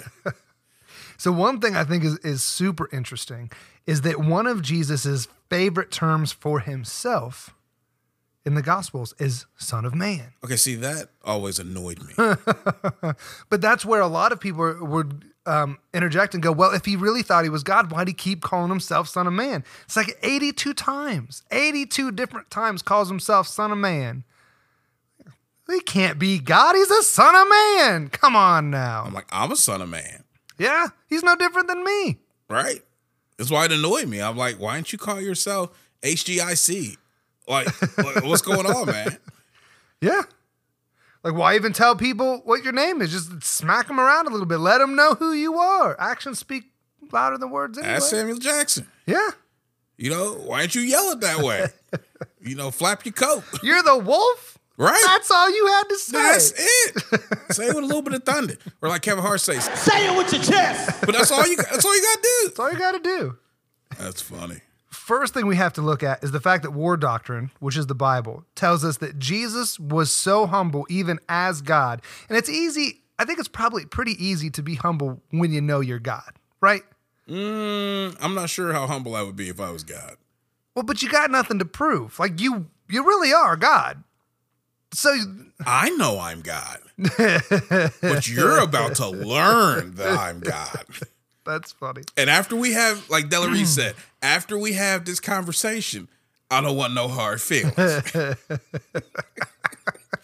See, I wouldn't be a good guy. Me either, because I am right there with you. I was like, you know what? It would not be easy for me to be God. But I mean, Jason, are you God? Well, some have said that I am. What say ye? I think too often, though, when we consider what it would be like to be God, we take his power without his character. I think you're spot on. Because that's all I've got running through my head right now. Right. I apply my character to that level of power, and oh boy, are we in trouble. Right. Because all I've got is Disney running through my head right now. Phenomenal cosmic powers. Itty bitty living space. What are we, like 5 right now? You know what? I don't think that Disney has any brainwashing capabilities. They don't implant ideas or anything like that. No, they don't function or traffic in psychological molding protocols that have a proven track record to stay with you for decades. Right. No, I just chose to pick this particular phrase out of a movie I haven't seen for years and apply it to the character and power of the Almighty God. Haphazardly. Yeah. It's just something we like to do on a Sunday night. Right. Whew. Right. But no, the Bible actually says that Jesus himself didn't think it be a point to boast about the fact that he was God. So whether we understand that character or not, the only thing that makes sense to me is that when you are that high, you don't have to prove it to anybody. You see somebody right now, Jesus, are you God? And about 2017 years from now, a song is going to come out by some person named Jigga. Gee, what'd you say? Listen, get your consonants correct. I said Jigga. And he's going to brush some dirt off his shoulder. That's the song I need playing right now when you ask me who I am. That's fun. So stand by. There will be a soundtrack coming to answer your question. Like if I was God, that is exactly how I would be. Yeah. Are you God?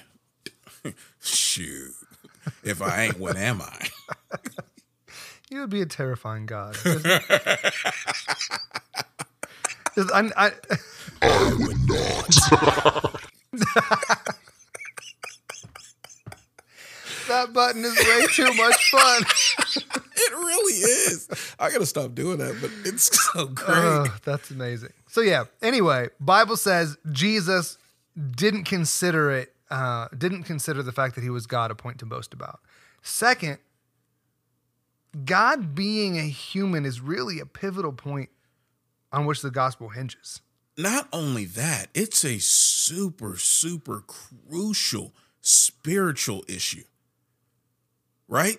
Mm-hmm. Okay, so God spends all this time separating kinds and punishes any being that decides to violate kinds, like the separation between different distinct life forms.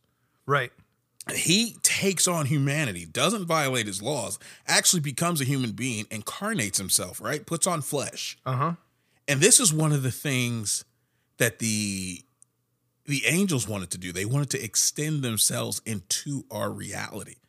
Right. By violating divine law. Exactly. Even Satan is probably going to try that. Mm-hmm. He's going to try to incarnate himself. Right. And yet Jesus is doing that. It's a big, big deal. Right. And we talked about this a little bit in the show we did with Ghost.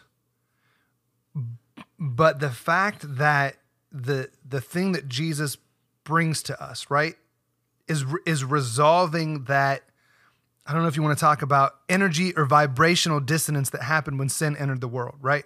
Right.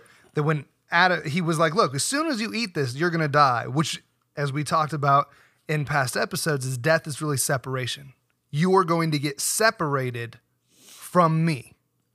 That's the death that I'm talking about. Eventually, your body's going to die too, but immediately you're going to get separated from me. So that one of the things that Jesus offers is talking about Jesus. You're right here. I'm not going to be separated from you. Jesus, where'd you go? Will you stop disappearing? But no. So our blood works like a Tesla step-up coil, right? Right. Transmitting and receiving energy. The thing that Jesus offers, because he became man, and if we have even the slightest understanding of like quantum entanglement, right? This is one way that Jesus's actions, quantumly entangled to the blood of all men, offers access to change, epigenetics and quantum entanglement, that shifts the energetic or vibrational frequency to make it more in line with that of Jesus Christ and that of God. So we're more in tune, literally like tuning forks, attenuates our DNA in such a way that changes our interaction with the world and him. And that's crazy.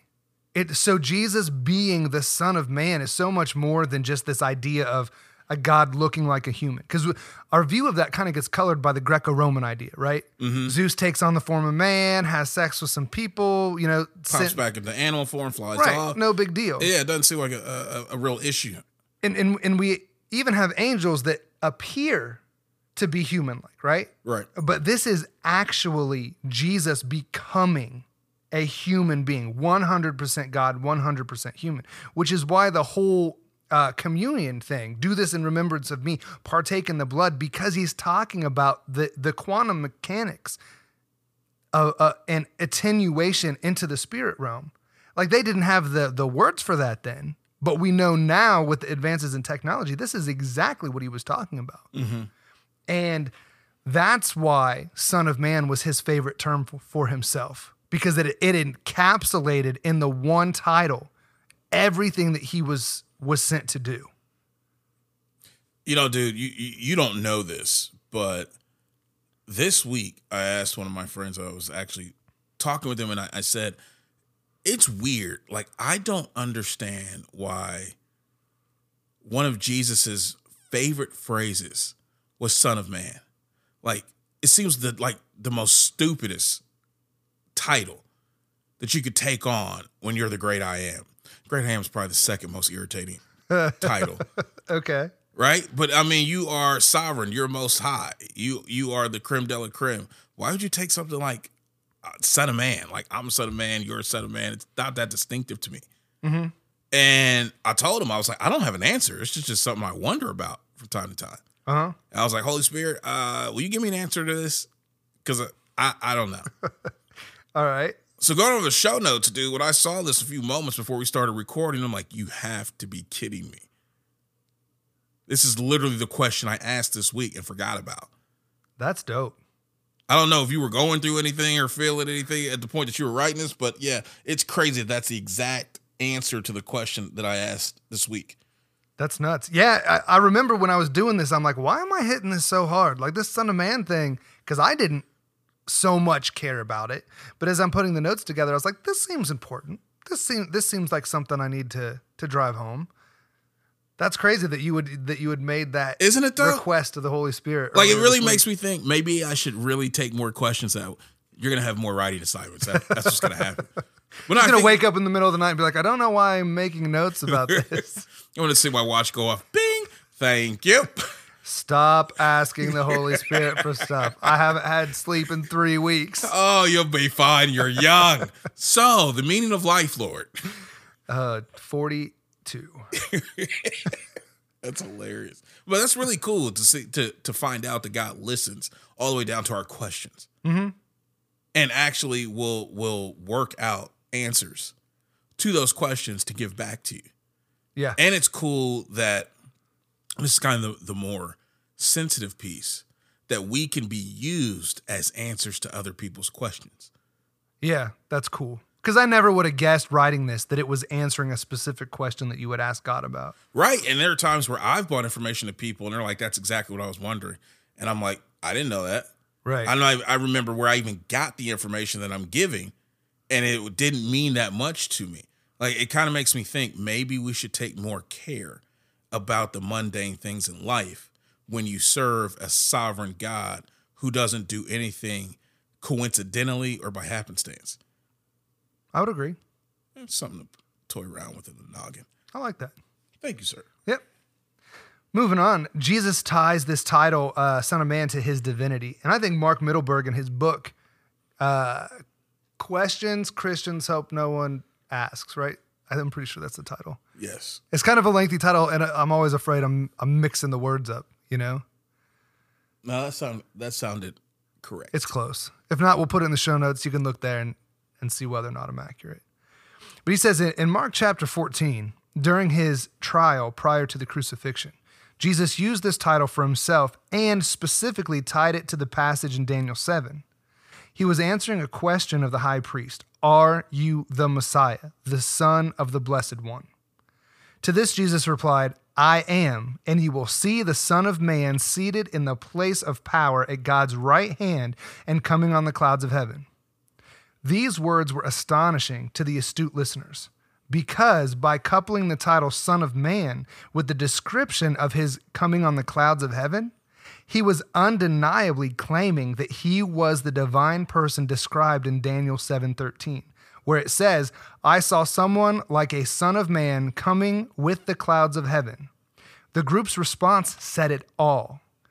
Then the high priest tore his clothing to show his horror and said, "Why do we need any other witnesses? You have all heard his blasphemy. What is your verdict?" "Guilty," they all cried. "He deserves to die." So this, if you're really looking at how this stuff played out and reading about Jesus, how can you think that he wasn't claiming to be God? Right.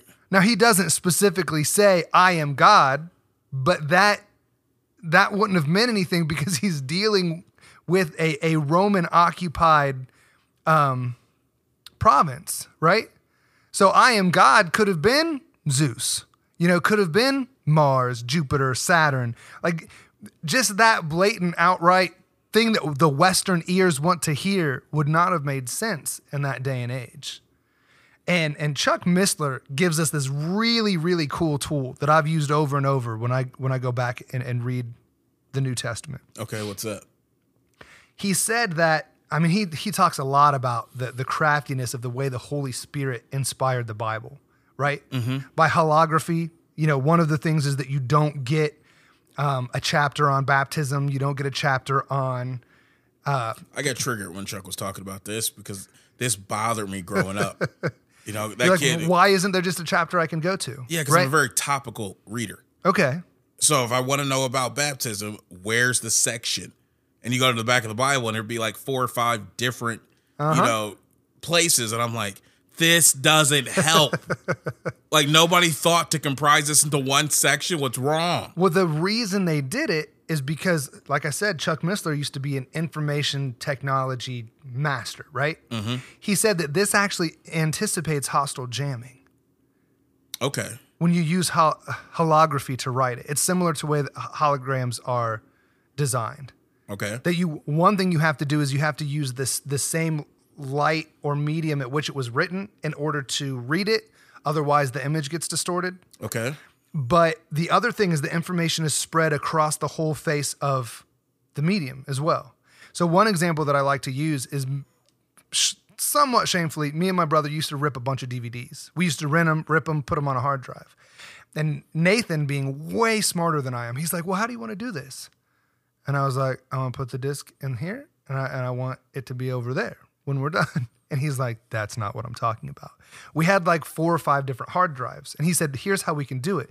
We can put 200 movies on this hard drive, 200 movies on this hard drive, and 200 movies on this hard drive."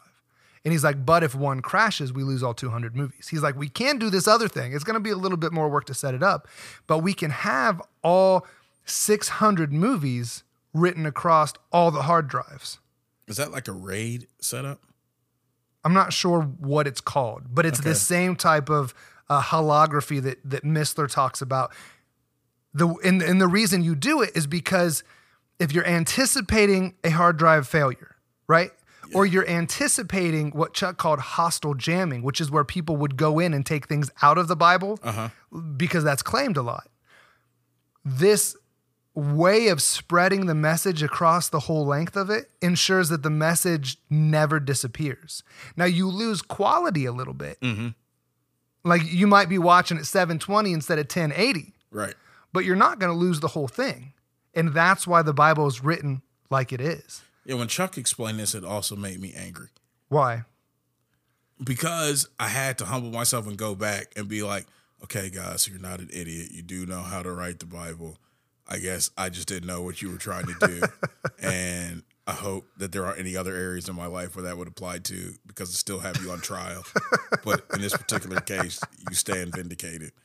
And I'll see you tomorrow because office hours are over right now. I'm going to go back. That's funny. But no, I think it's really beneficial, especially because we have a lot of friends that are questioning like authenticity of the Bible. Mm-hmm. And people really did try to take stuff out. And that's nothing new. Like if you look in the Corinthians, I think there's 1st and 2nd Corinthians is what we have. But in those letters, there's references to at least 2 other letters. Mm-hmm. So we know that there's at least 2 missing letters. But the beauty of it, even if there are things that were taken out, or maybe some things that were intentionally mistranslated, one, we can go back and look at the original text and double check translation for ourselves. The other thing is because the Bible was written like this, with the message spread across the whole thing, then we can lose a book and not lose the whole message. Now, we might have to do a little bit more work because the resolution isn't so good, but the message isn't lost. So that I think is really cool. But the tool that Chuck gives us for this particular instance is way simpler than all that. Okay, what's that? The religious leaders of the time probably, I think if we could humble ourselves, they were more schooled in the particular dynamics of their religion than we are a couple thousand years later, right? Okay. So when Jesus says things or things happen that we don't care about, right? Like maybe walking through a field and picking some grain, maybe doing a miracle on the Sabbath, maybe the things that he said in the midst of this trial. So what? If he says he's the Son of Man and he's doing something with some clouds, it just means he's smoking, right? Like we just we don't understand it. That escalated quickly. But if we recognize the understanding of the religious leaders, and when they get enraged, when they throw a fit about something that's going on, then we can go, oh, they better understand the context and the dynamic of what they're dealing with. So if they think that it's heresy, if they're freaking out about something, maybe we could look closer at this because there's something, there's a little nugget in there. Okay. So that's exactly what Middleburg was saying. You know, the things that Jesus combined the term Son of Man with the description of God in Daniel, they knew that. That's why they tore their clothes. That we don't even need any more witnesses. He just said himself that he is God. Let's kill him. You know, it's funny, man. There's actually several occasions that Jesus, in so many words, claims divinity. Right? Like one of the ones that really pissed the Sadducees, or the Pharisees rather, off was the fact that he forgave sin. And he did it on the Sabbath. It was like one of the times they asked him, by whose authority do you do this? And he was like, well, by whose authority do you do X, Y, and Z? And they're like, oh, snap. If we answer this way, we're trapped. And if we answer that way, we're trapped. And he's like, well, then neither am I going to tell you by whose authority I forgive this. Yeah. But then you're like, wait a minute. You don't have, the only person who has the authority to forgive sins is God. And he's got looking at him like, bingo. Right. Like, where's your light bulb? Mm-hmm. It's a direct statement. Right. To his divinity. Right. Not to mention the fact that the miracles were also designed to prove his divinity. Yes. So it's a really naive at best, and probably, not to be offensive, but an ignorant position at worst, woefully ignorant, to suggest that Jesus never claimed his divinity. Right. And if that's the case, then you got to wonder how much of a good moral teacher he is if he claimed to be God and wasn't. Right. That would invalidate the good moral teacher, and he should push it all off the cliff. Right. It's interesting. We're building a case here. Right. I'm with you. All right. So moving on to the crucifixion. This is debated because there are a lot of people that go, okay, I know Jesus was real. There are the crazy ones that are like, well, we don't even know if Jesus was a real person. We're past that. We really are.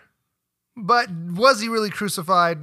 You know, did he really die? Did he really raise from the dead? Those are important questions to ask. Right. And Christianity is a knowledge-based religion. Unfortunately, the church in America, the Western church, stands, to borrow a quote from Jurassic Park, stands on the shoulders of geniuses. Okay. And takes for granted all the hard work that was put in. Just because what's happening is in Jurassic Park, Ian Malcolm is accusing the scientist that stood on the shoulders of everyone that did the work before them. And they're like, hey, we can just do this and we can, you know, create genetic monstrosities without any care of what's going on. Mm-hmm. And that's very similar to the American church, the American Christian really takes for granted the thousands of years of hard scholarship, hard historical investigation that went in to give us the sound commentaries, the sound historical backing, the I mean, everything that makes Christianity, that makes the Bible, that makes Jesus valid today, there was hard sweat, blood, tears. There was real work that went in. And we just go, I believe it or I don't believe it. Right. You know, we really are knowledge-based believers, and we take it for granted. Because Paul even tells us, look, if Jesus didn't rise from the dead, then all this goes out the window. If this didn't actually happen, then we need to forget about it. Right. And so much of just believe, you know, just give it a chance. No, convince me. Because we have the tools. We have thousands of years and hundreds and thousands of people that have put the work in to justify and rationalize and make this thing real. We need to not take that for granted, and we need to use that because it's really a tool. But John Dominic Crossan, he's a scholar who says that Jesus' death by execution under Pontius Pilate is as sure as anything historical can be. It's interesting. Right. I'm not a historian. And I'm not necessarily a scholar. No, it sounds kind of like what you were saying with Chuck Missler, that he's more convinced that Jesus is who he said he was than he is who he says he is. Right. And that seems to be right about the same thing. Like it kind of blows my mind where people are like, I'm not sure if I want to believe that Jesus exists or that he rose from the dead. And I'm like, you don't know the history well. Right. Like right. it wasn't an accident that Jesus was born when he was. Like, it was an example of divine providence. Mm-hmm. You know, inserting Christ into the timeline at the time that he did, underneath the Roman Empire, knowing that he would face the most brutal form of execution devised by man, and knowing that the secular government would actually authenticate his burial and resurrection by way of their own protocols. Uh-huh. How do you ignore that? Right. It's crazy. And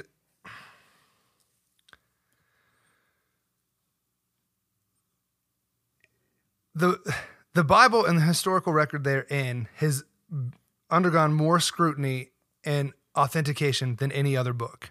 No one questions the writings of Aristotle, like Aristotle's Poetics. No one questions that they're from him, that he wrote them, and that everything, you know, that he thought. Like we say, Aristotle thought this. Nobody questions Leapfrog. What's Leapfrog? The little books. Yeah? Yeah, the little children's books, right? Yeah, I just got one for my son not too long ago. Oh, so you know what a Leapfrog is. Okay. Nobody's questioning, did Leapfrog really write that? No, it's just the extreme measure of dying 1,000, death by 1,000 qualifications that we love to run through when it comes to Christ. Right. But realistically, historically speaking, by every metric that we use to authenticate historic documents or even historic events, the Bible, Jesus Christ living, dying, and his resurrection is just as verifiable as any other historic event that we have record of. Even more than the moon landing. Yeah. That's funny. And nobody worth their grit at this point would argue some of those things. And I really think just a little bit of intellectually honest investigation will point you in the right direction. I agree. Middleburg tells us also in his book that all four Gospels report that the tomb belonged to Joseph of Arimathea, a member of the Jewish court called the Sanhedrin, which had turned Jesus over to the Roman procurator, Pontius Pilate, for execution. It is very unlikely that Christians would have invented a detail like that. Jesus' body was buried in the tomb of a member of the council that had sought Jesus' execution. Like so much of this stuff, if you were creating it and crafting it to be a lie, would have done it way different. Right. All four Gospels also report that the first four people to discover the tomb to be empty were female followers of Jesus, including Mary Magdalene, a formerly demon-possessed woman. This is another detail that no Christian making up a fictitious story about the resurrection of Jesus would have invented, especially because in that culture, that was reluctant to accept the testimonies of women because it didn't consider them to be reliable witnesses. Not only did they not consider them to be reliable, a woman's testimony was not admissible in court. Yeah, so that's crazy. Why would you say that women were the first one to see him unless you're really just detailing the events that actually happened? Actual truth, right? Yeah. Middleburg goes on to say that if Jesus' body had remained in the tomb, the belief of his resurrection would have had no credibility. The authorities could have easily exhumed his body and said, look, here's your dead Messiah and your leader. If the whereabouts of his burial site had not been known, that is, if one denies the story of Joseph's tomb, then it's again unlikely that the reports of his resurrection would have been taken seriously by anyone. So it's documented. This is where he was, and all of a sudden, after being guarded by Roman soldiers, right? Didn't Pilate say, make it as sure as you can? Yeah. Yeah. Well, they used to have to not only place a boulder over, then they placed a Roman seal on top of that. And the Roman seal carried with it a penalty that anyone who broke it without the approval of the emperor would be put to death. Interesting. Right? So you needed that. I mean, I think they would...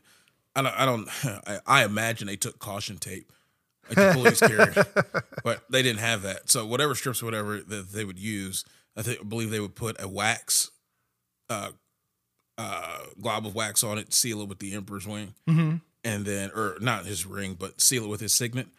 Okay. And then the only person, you'd have to have that signet in order to break the seal. Okay. And if you didn't have that and you broke it, you'd be executed. Interesting. This is why the guards freaked out. And this starts the conspiracy with the guards and the religious leaders to say, hey, we'll tell this story. Don't you worry. You just tell this lie that you got overtaken or whatever, right? Yeah, it doesn't work. No. Because if they had gotten overtaken as far as the Romans were considered, they would have been executed. Right. You should have died there at the spot. You went into hiding. You didn't get overtaken. You had something to do with this. So we're going to get the truth out you, and we got to cut it out of you, boy. Right. Yeah. So all these things point to it. And then I find it really interesting that Jesus had brothers, Jude and James, among other siblings, who there's an event that's recorded in the Bible where they actually try to bind him and take him away because they think he's crazy. I mean, if you have siblings and one of them's proclaiming to be the Messiah, yeah, they need to be in an institution. Let's get that straight jacket and let's get this taken care of. I don't know why I could see Kevin Hart right now. Put me down. What are you doing? No. You imagine Jesus like that? If you don't put me down, what is wrong with you? You was talking about walking on water yesterday, bro. We have a place for you. It has padded walls and it comes with straw. Yeah. Right? You're going to spend some time there. But these brothers of Jesus, Jude and James, end up writing those books in the New Testament, Jude and James. So as a brother and having enough scuffles with my brothers, I go, what would they have to do to convince me that they were the Messiah? Maybe come back from the dead. You said maybe. You're not even sure No, about that? I'm not even sure. I'm going to be real skeptical. Nathan wrecks another one of these motorcycles and he decides to come back after. I'm going to be like, you're going to have to walk me through this. I don't know. I'm going to have to see if you wreck another one because the real Nathan would wreck again. That's funny. Yeah, for them to get convinced, especially having grown up with them, there's some things that they would have had to been exposed to. Right. As well as with the ridicule that Jesus had to receive. Because that's not even your full brother. Right. You were the half brother from the whore. Right. If anything, it'd just be easy to walk away from that and try to pretend like it never happened. Right, because you know they were like that. I mean, Mary says that she was impregnated by the power of the Holy Spirit. Yeah, they're calling her a whore. Right. Nobody, if you pay attention to the Bible, I don't want to say nobody. It wasn't a widely accepted thing that Mary was a virgin because Jesus gets in a pretty heated debate with the Pharisees and they're like, you don't even know who your daddy is. Oh, another testament to why I think Jesus was black.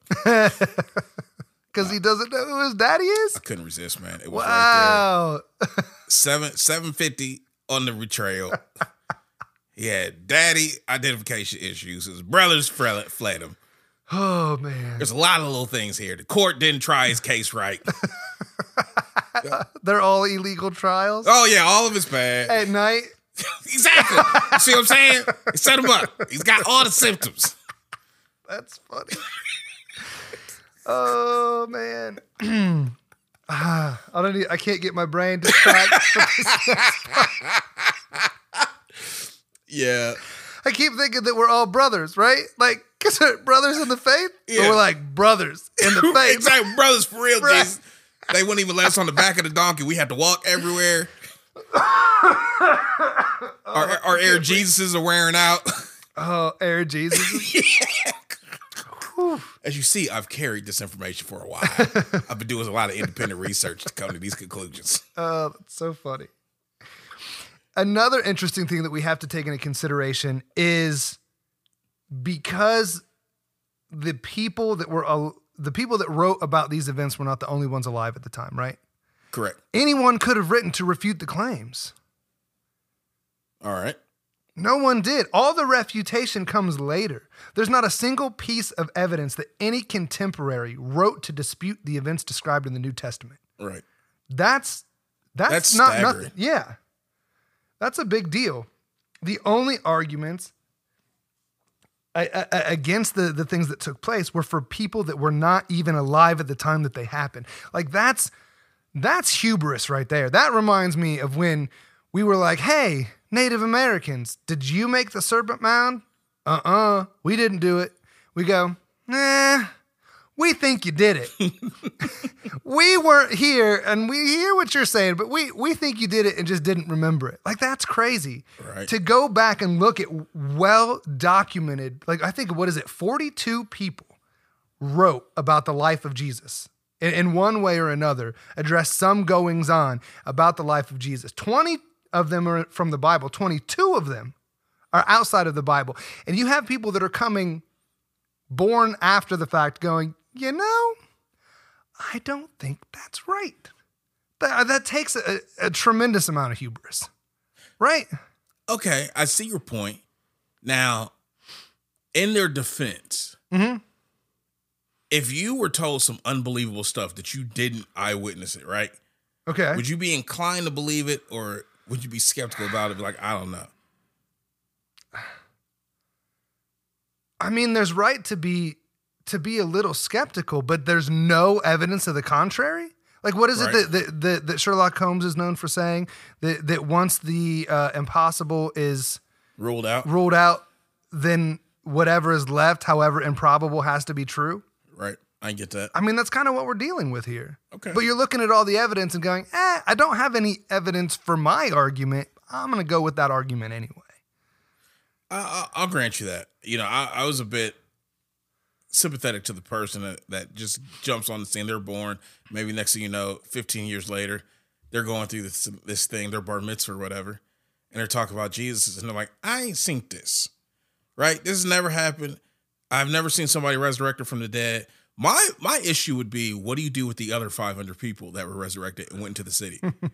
Yeah, that's Because an issue. it is my contention that this is the birth story of zombies.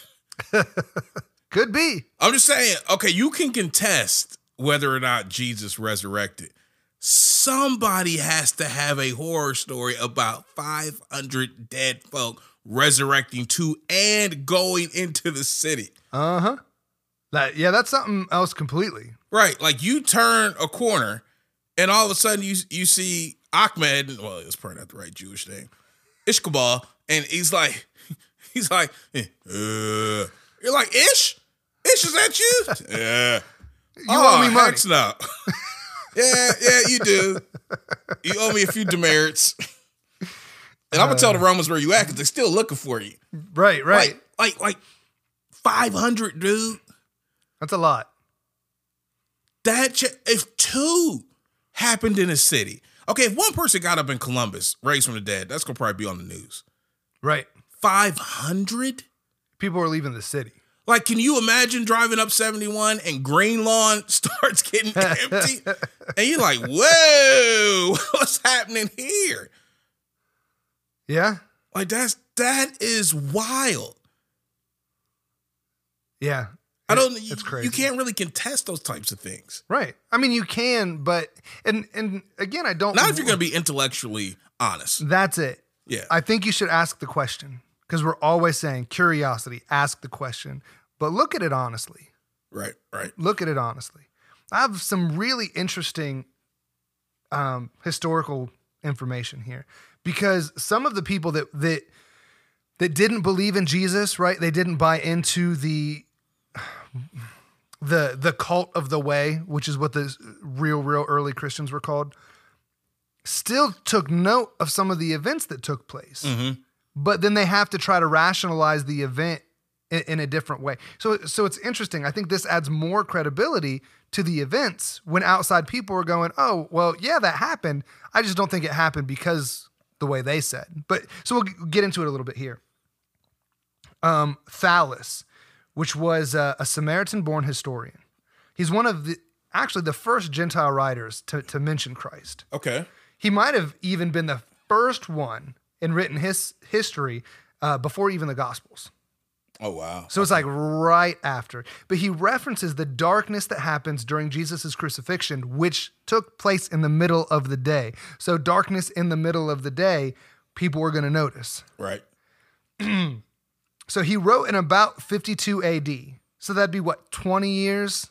Maybe not quite 20 years after the fact. Okay. And he tells the history of the Eastern Mediterranean from the time of the Trojan War to his own time. So he wrote of history. And his specific original papers are lost, but we do have the historians that come after him citing his work. Okay. And one of these writers would have been Julius Africanus. Have you heard of him? I have. He was commissioned by Emperor Servus. Is that how you say his name? Servus? I think so. But he was commissioned to build the emperor's library at the Pantheon in Rome. I think it's Severus. Severus? Yeah. That makes more sense. I knew it didn't sound right when I said it. But Julius Africanus eventually becomes a Christian. And he writes that Thallus, in the third book of his histories, explains away the darkness as an eclipse of the sun. And Julius Africanus says, unreasonably. This is an unreasonable conclusion as it comes to me. Because the reality is because the crucifixion took place after the Passover, it couldn't have taken place during an eclipse to account for the darkness, because the whole Jewish calendar is based off of the lunar calendar. Right. So it couldn't have been an eclipse. So that's why Julius Africanus is saying, this historian wrote of the darkness, that it took place at his crucifixion, but it's not because of an eclipse. It had to be something else. So that's interesting. I think we also have Phlegon, and what he wrote was called the Chronicles of the Olympiads. He's another ancient writer. And Origen, I'm terrible with these names.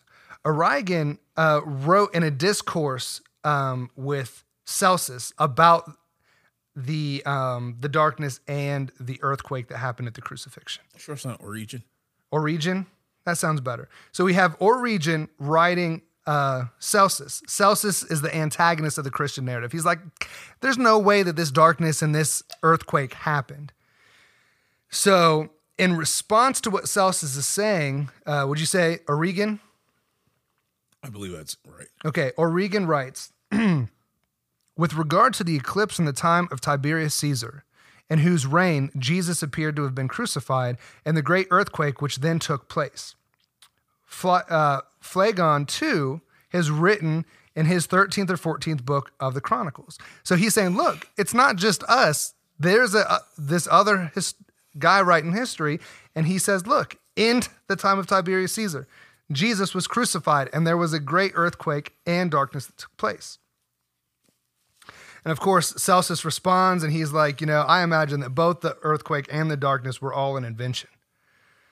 But then we get Origen responds, and he says, but regarding these, we have in preceding pages made our defense according to our ability, adducing the testimony of Phlegon, who relates that these events actually took place.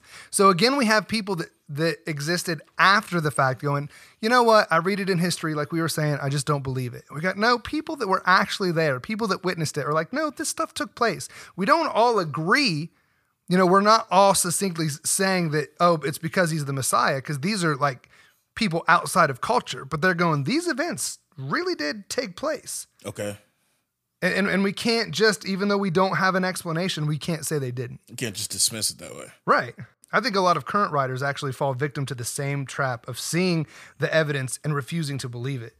Because there's there's a liberal scholar, E.P. Sanders, and he admits, he's like, he says that Jesus' followers, and later Paul, they did have resurrection experiences. He's like, in my judgment, that's a fact. But what the reality of that gave rise to, like what the experience really was, I don't know. I like that they hold that Paul also had a resurrection experience, because we talked about that in a prior episode when he was stoned and left for dead. That some people argue that he was actually dead.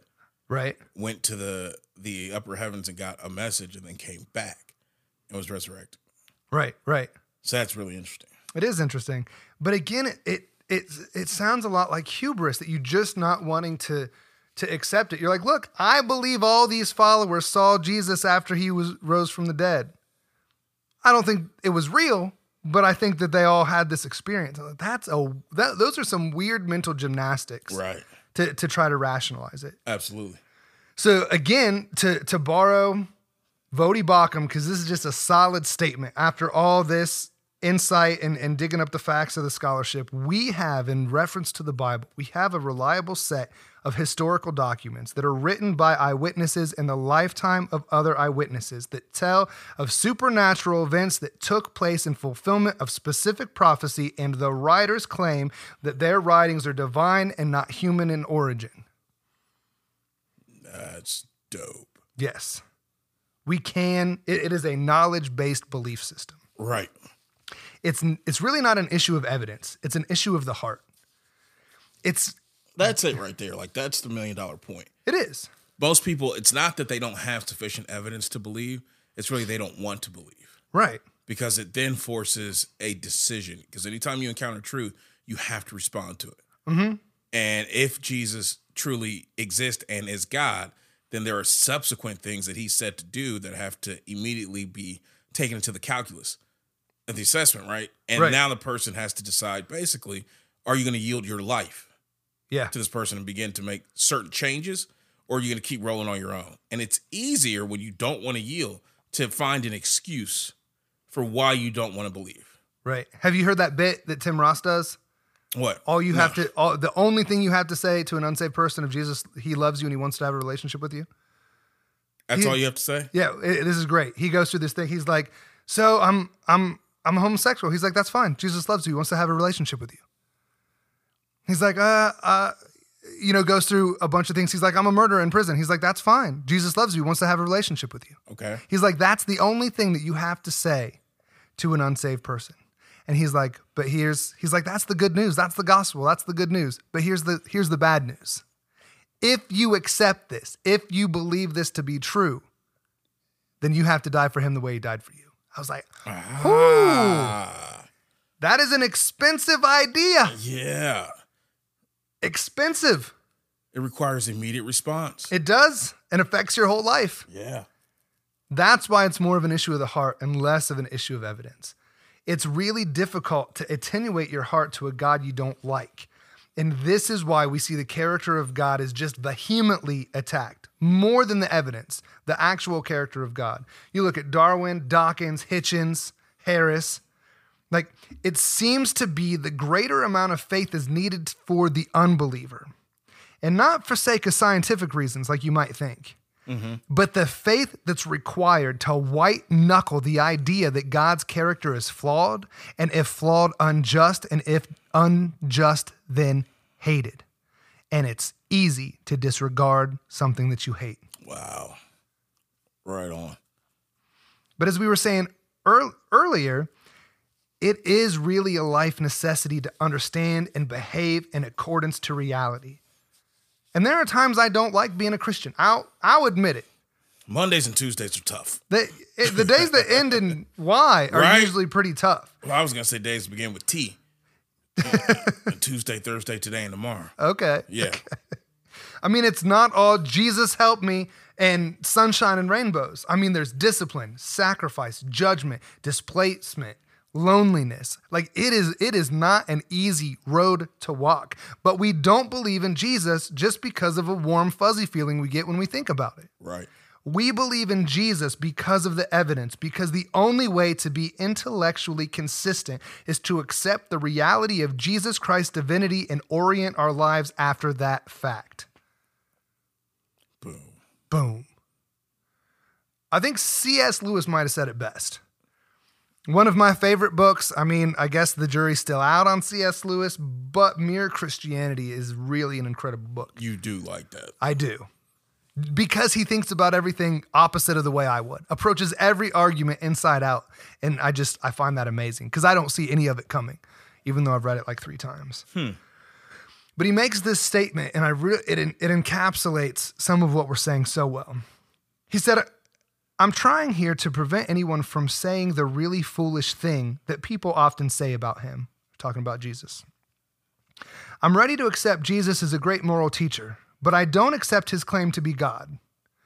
That is one thing we must not say. A man who was merely a man and said the sort of things Jesus said would not have been a great moral teacher. He would either be a lunatic on the level with the man that says he's a poached egg, or else he would be the devil of hell. You must make your choice. Either this man was and is the Son of God, or else a madman or something worse. You can shut him up for a fool. You can spit at him and kill him as a demon, or you can fall at his feet and call him Lord and God. But let us not come with any patronizing nonsense about his being a great human teacher. He has not left that open to us. He did not intend to. I love that. Yeah, that's well said. And lastly, since we're talking about Jesus and we're closing out for the whole year, Chuck Missler has this great list of the attributes and names and characteristics of Jesus Christ. So I thought, what better place to go into this than at the very end of our last episode of the year, Operation Red Pill, is Jesus the Son of God? He is King of the Jews, King of Israel, King of all the ages, King of heaven, King of glory, King of kings, and Lord of lords. Do you really know him? A prophet before Moses, a priest after Melchizedek, a champion like Joshua, an offering in place of Isaac, a king from the line of David, a wise counselor above Solomon, a beloved, rejected, exalted son like Joseph, yet far more. The heavens declare his glory, and the firmament shows his handiwork. He who is, who was, and who always will be, the first and the last, the Alpha and the Omega, the Alpha and the Tau, the A and the Z, the first fruits of them that slept. The I am that I am, the voice of the burning bush. He is captain of the Lord's host. He was the conqueror of Jericho. He is enduringly strong. He is entirely sincere. He is eternally steadfast. He is immortally graceful. He is impurely powerful. He is impartially merciful. In him dwells the fullness of the Godhead bodily, the very God of very God.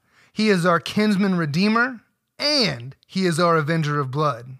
He is our city of refuge, our performing high priest, our personal prophet, our reigning king. He's the loftiest idea in literature. He's the highest personality in philosophy. He's the fundamental doctrine of theology. He's the supreme problem in higher criticism. He's the miracle of the ages, the superlative of everything good. We are the beneficiaries of a love letter. It was written in blood on a wooden cross erected in Judea about 2,000 years ago. He was sacrificed on a cross of wood, yet he made the hill on which it stood. By him were all things made that were made. Without him was not anything made that was made.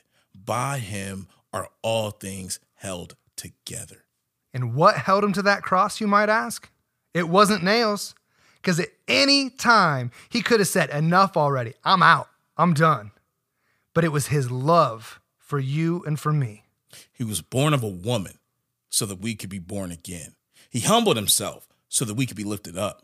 He became a servant so that we could be joint heirs with him. He suffered rejection so that we could become his friends. He denied himself so that we could freely receive all things. He gave himself so that he could bless us in every way. He is available to the tempted and the tried. He blesses the young. He cleanses the lepers. He defends the feeble. He delivers the captives. He discharges the debtors. He forgives the sinners. He franchises the meek. He guards the besieged. He heals the sick. He provides strength for the weak. He regards the aged, rewards the diligent. He serves the unfortunate. He sympathizes, and he saves. His offices are manifold. His reign is righteous. His promises are sure. His goodness is limitless. His light is matchless. His grace is sufficient. His love never changes. His mercy is everlasting. His word is enough, and his yoke is easy. His burden is light. He's indescribable. He's incomprehensible. He's irresistible. He's invincible. The heaven of heavens cannot contain him. Man cannot explain him. The Pharisees couldn't stand him and soon learned they couldn't stop him. Pilate, the personal representative of the ruler of the world, couldn't find any fault with him. The witnesses couldn't agree against him. Herod couldn't kill him. Death can't handle him, and the grave couldn't hold him. He has always been and always will be. He had no predecessor and will have no successor. You can't impeach him, and he isn't going to resign. His name is above every name, that at the name of Yeshua, every knee shall bow and every tongue shall confess that Jesus Christ is Lord. His is the kingdom, the power, and the glory forever and ever. Amen.